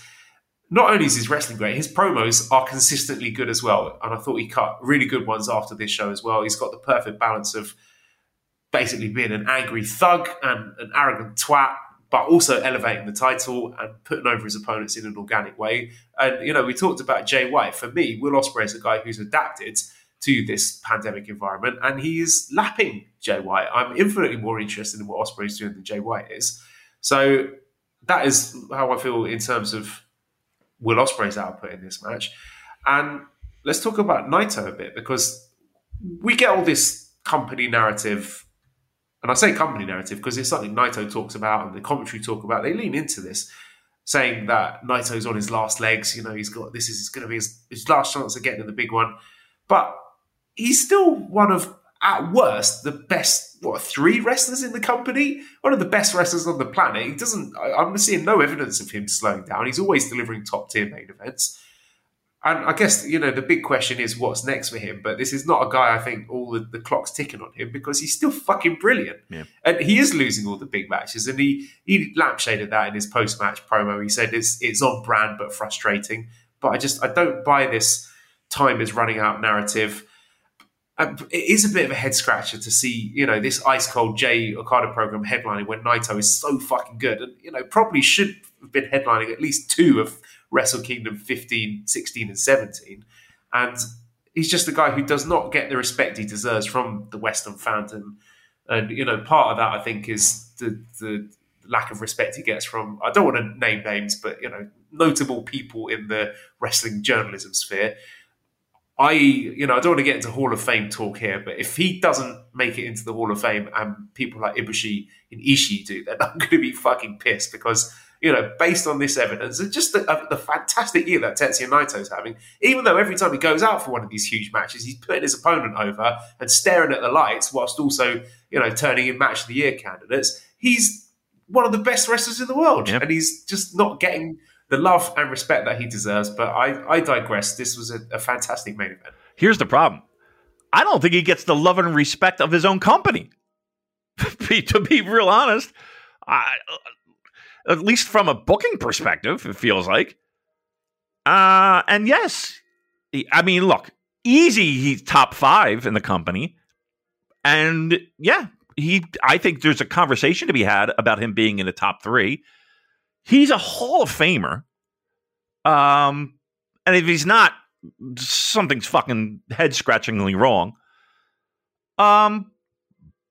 What does to me, this loss was him being freed up for something a little bit special at Wrestle Kingdom. That's the only logical. Okay, good. I'm glad you brought that up.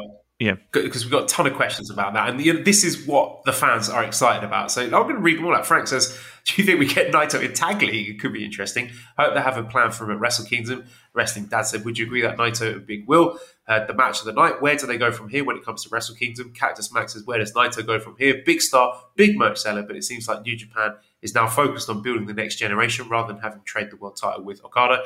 Jack says, "Thoughts for Naito at Wrestle Kingdom?"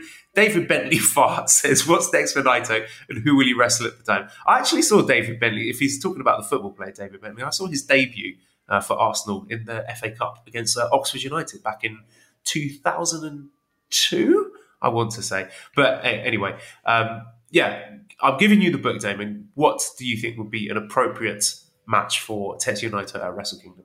It's got to be a special match. It's got to be a and here's the problem. There's really not a lot of guys on the current roster that would hit that criteria. So if you're hoping for an outsider, if you're hoping for something dream matchup like that to me, that's your best bet, because the only other person that's kind of like in limbo is Hiroshi Tanahashi. And I don't know how excited people would be with Tanahashi Naito. I would be, kind of, I mean, but it's not like it's a super special, meaningful singles match, right? So that's your hope. That's what you're clinging to at this point, I feel.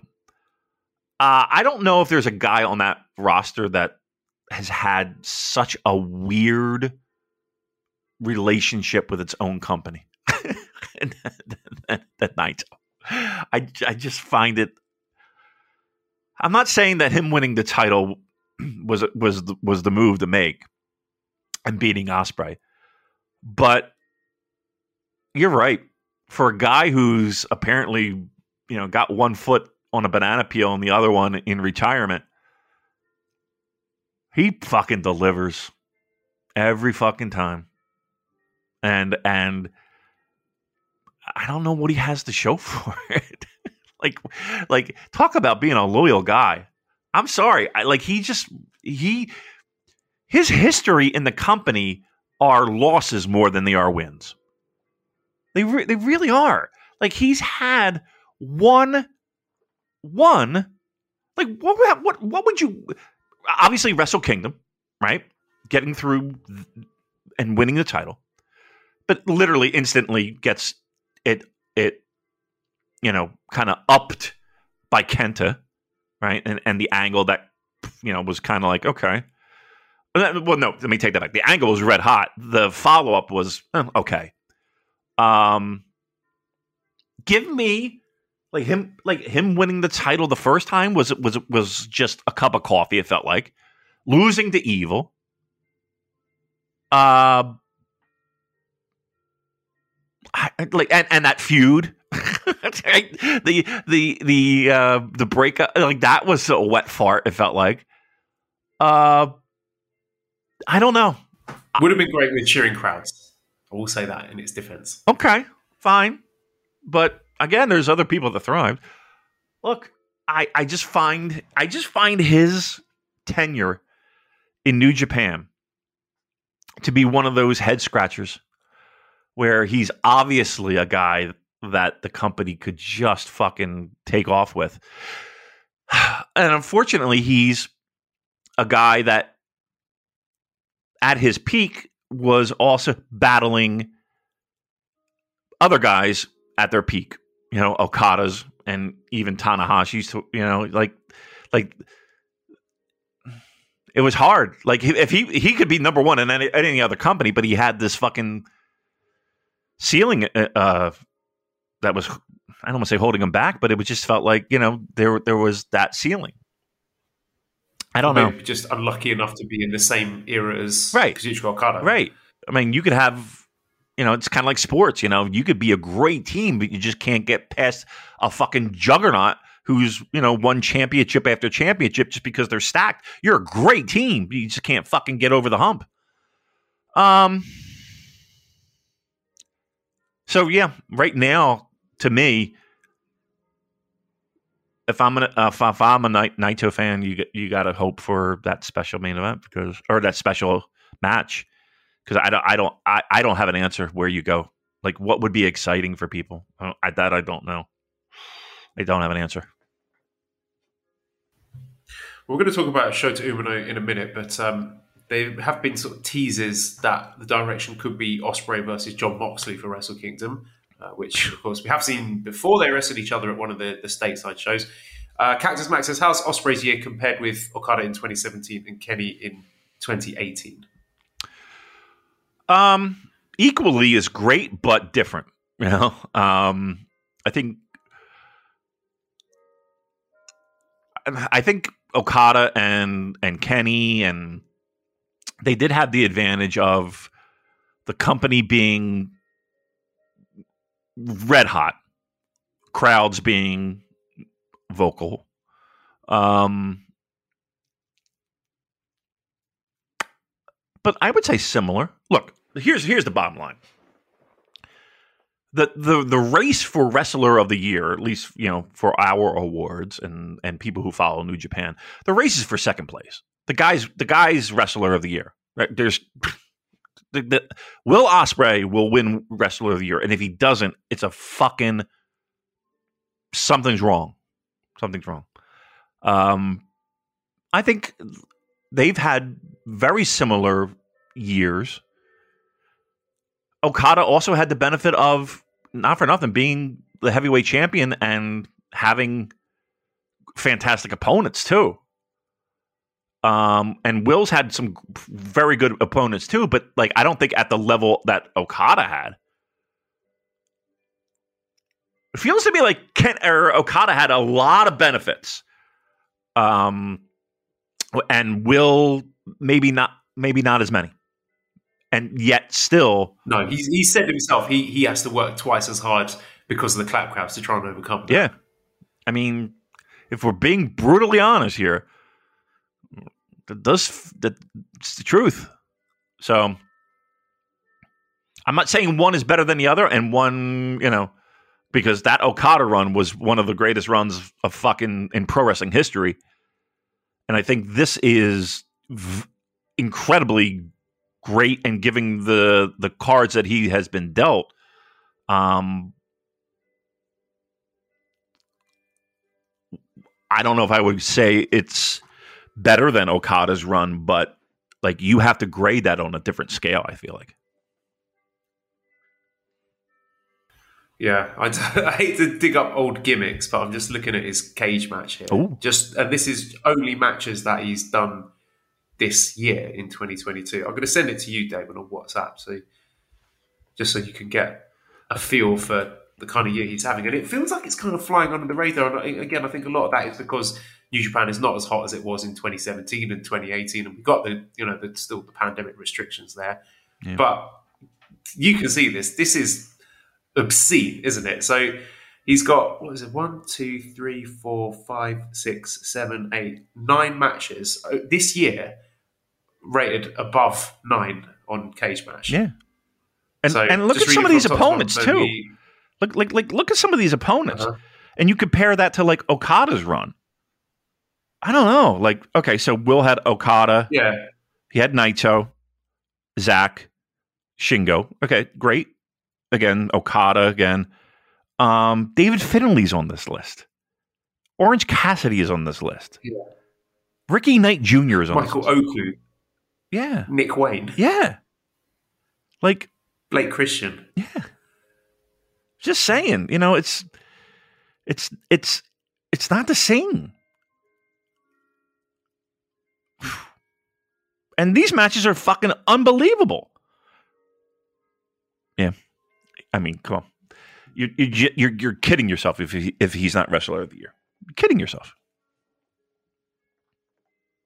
Yeah, and he's doing it in all different places as well, different countries. No matter how many people are in that crowd, he's going out there and just killing it week in, week out. And again, you talk about the Okada raid. These are all in big sold out buildings in Japan with very noisy crowds. It's not the case for a lot of these matches on this list. So don't sleep on it. Yep.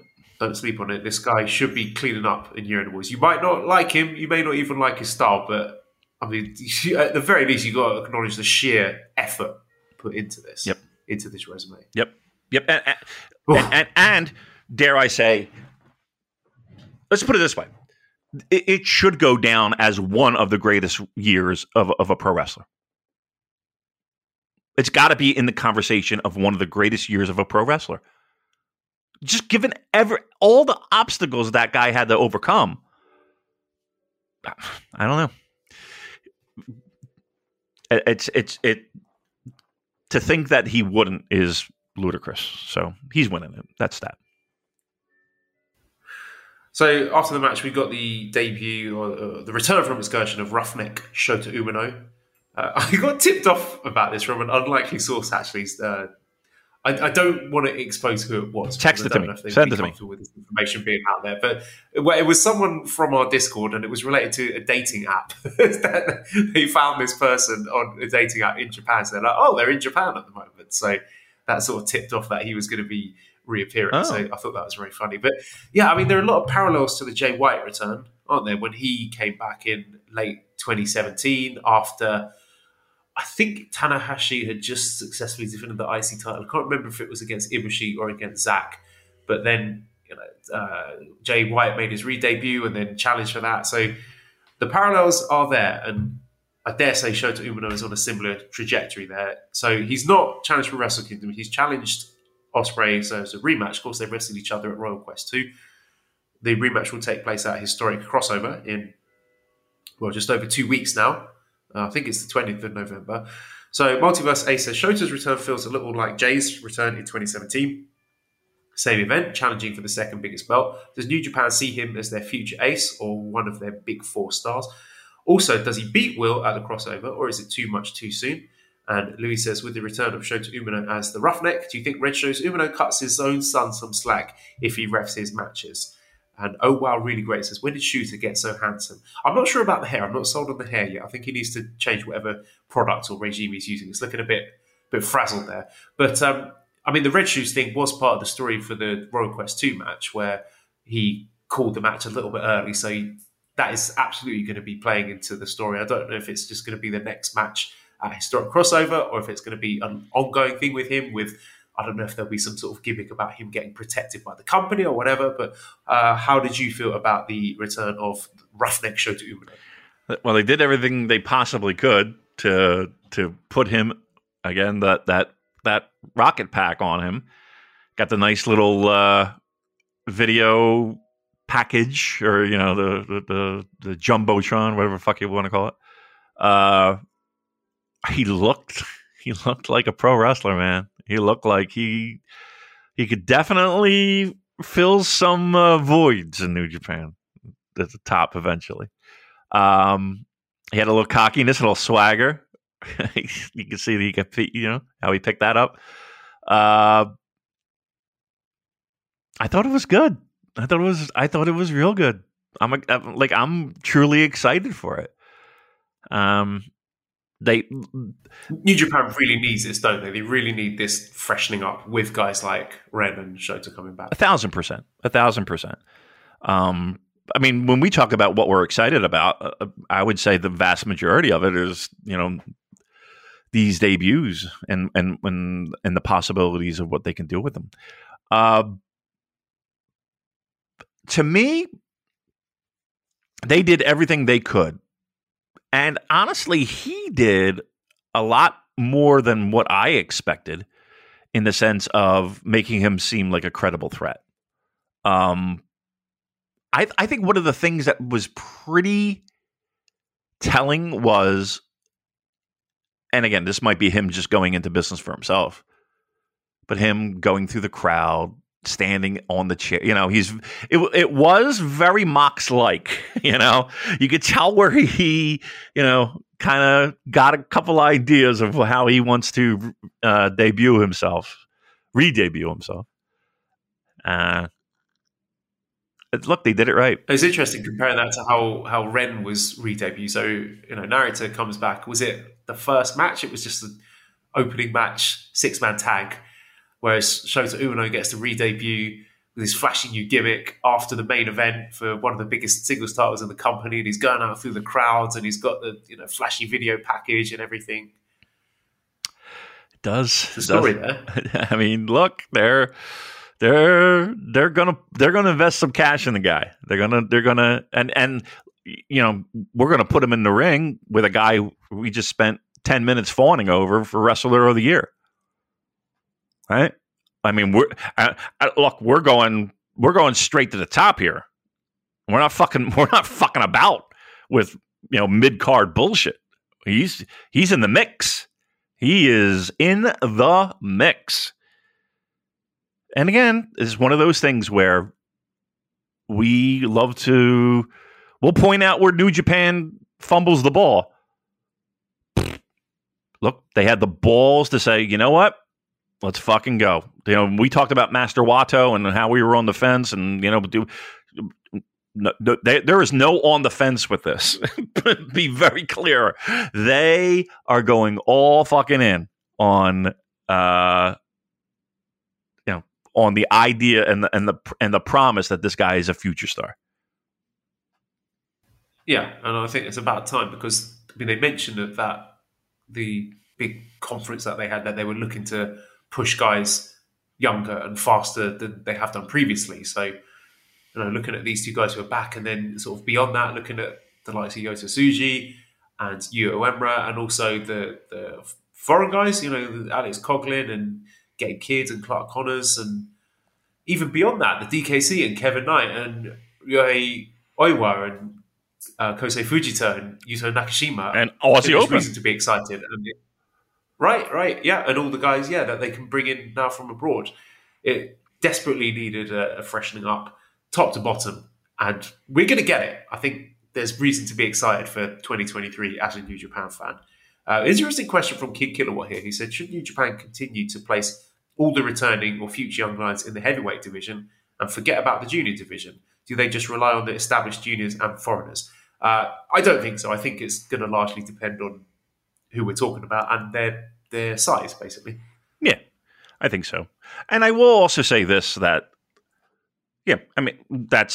that's really it. I mean, I was going to say, in this day and age, you don't really have a ton of other areas where your junior, they're all one big pile. It really depends on the size. You can't just let the junior division die like that, though, without injecting any fresh talent into it. 1,000%. Right. You've got to have some homegrown guys. Not this promotion, anyway. Yeah. Yeah. So it depends on size. Okay, well, I'm sorry. It depends on size. That's it. Now wrap it up. Yeah. All right. I'm going to talk about Strong for a bit. I've got 2 episodes here. So the first was Autumn Action from Saturday, October 29th. So we open up with Ari Daivari defeating Kevin Knight in 8 minutes, 19 seconds with a roll-up. I mean, Daivari is fine, but I think Kevin Knight is a future star. He's the blue-chip prospect. He's ready, man. He is good to go. You could plug him into the New Japan roster tomorrow and he would not look out of place. He's also being sort of semi-pushed and protected in the company, being in things like strong openweight tag title matches and things like that. So I would not be shocked to see him in Super Junior Tag League. So him teaming up with DKC. I believe, let me check this, but I believe that they are going to be on the card for Historic Crossover. Because we have the full card for that. So let me just find it. I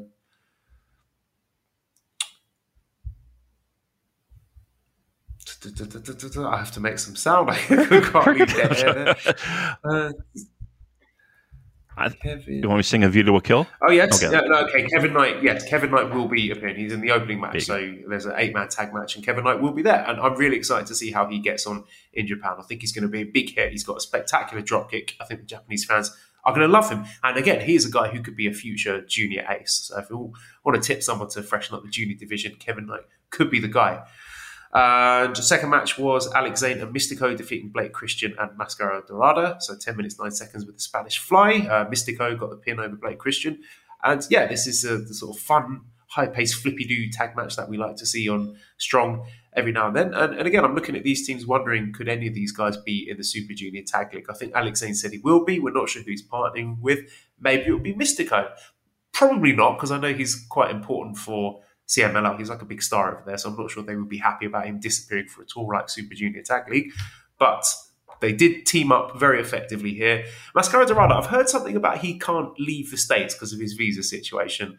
So I don't know. I've assumed that he won't be involved. Blake Christian could be.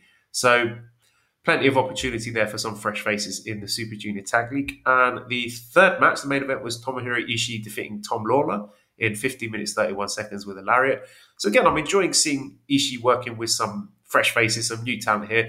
I did find it a bit strange that Ishii won with just a lariat. He didn't even use the vertical drop brainbuster, which I found a bit odd. That felt like they were sort of treating Tom Lawler as a sort of a bitch. Not treating like a bitch, basically. So that I raised an eyebrow. I was like, but it was a very good match all the same. Like an interesting mix of stars and sort of Tom Lawler using his MMA strategy, sort of trying to bait Ishii into striking exchanges and then shooting him for double leg takedowns and stuff like that. So yeah, that's definitely one worth watching. And then we had New Japan Showdown.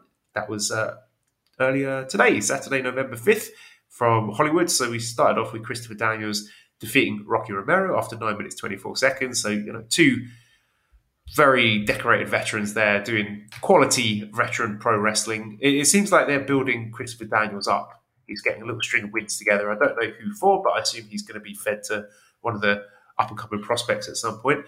Then we had a really fun 4-way tag team match for the number one contenders for the tag team titles on Strong. So we had West Coast Wrecking Crew, Jarrell Nelson and Royce Isaacs, against DKC and Kevin Knight, against Bad Dude Tito and Shane Haste, against Stray Dog Army, Barrett Brown and Mysterioso. So my boys, Stray Dog Army, got the win here. Barrett Brown pinned the DKC in 12 minutes 36 seconds with a hollow point to make Stray Dog Army the number one contenders. This was a really fun match. It was a nutty match, Damon. There was just bodies flying around all over the place and really creative, well choreographed spots.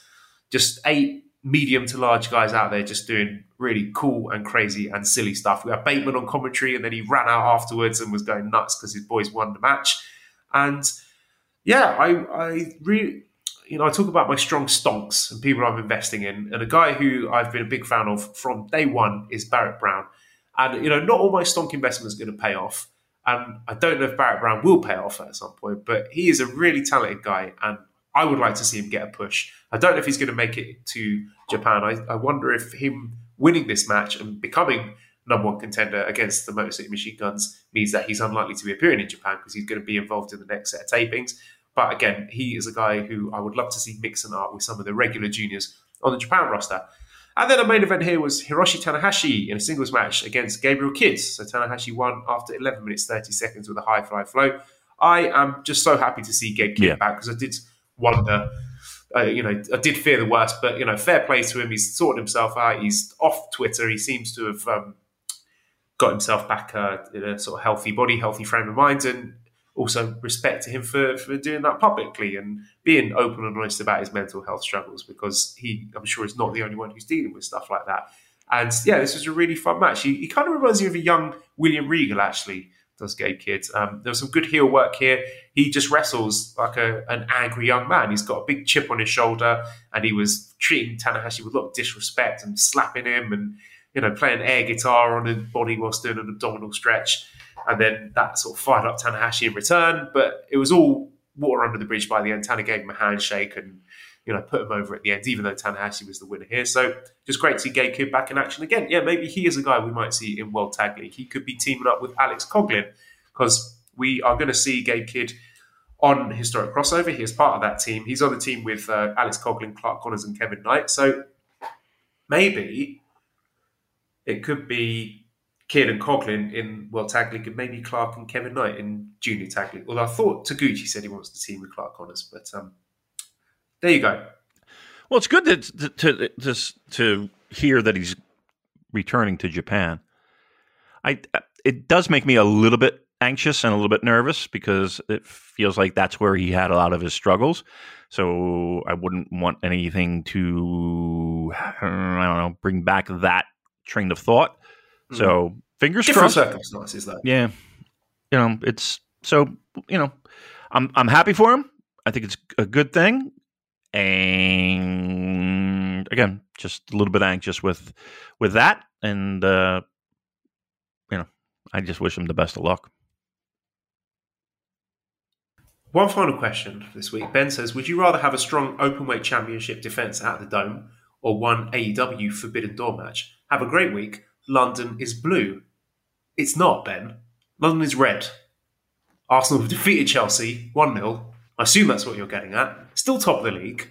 It's not going to last forever. I know we're probably not going to be Premier League champions, but I'm enjoying the ride while it lasts. But to answer your question, Ben, I think the strong titles stay on strong.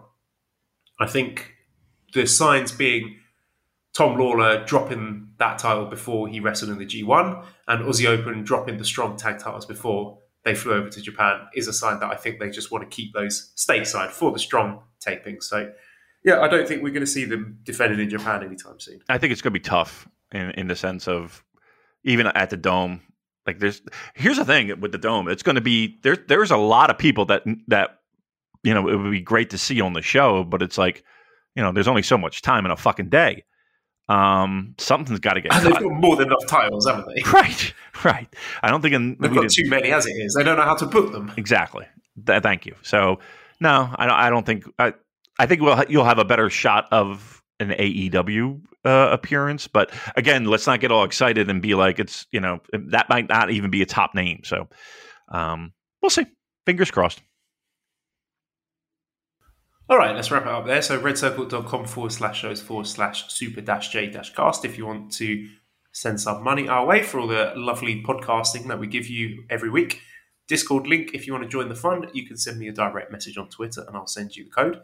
At Cobra Kawaii and prowrestlingtees.com/superjcast for our lovely t-shirts. Thanks, as always, to editor Dan, who's on Twitter at LousyHero219. Subscribe to the Voices of Wrestling Podcast Network for other great shows. Give us a 5-snake review on iTunes. Follow us on Twitter at SuperJcast. Thank you, everybody, for listening, and goodbye.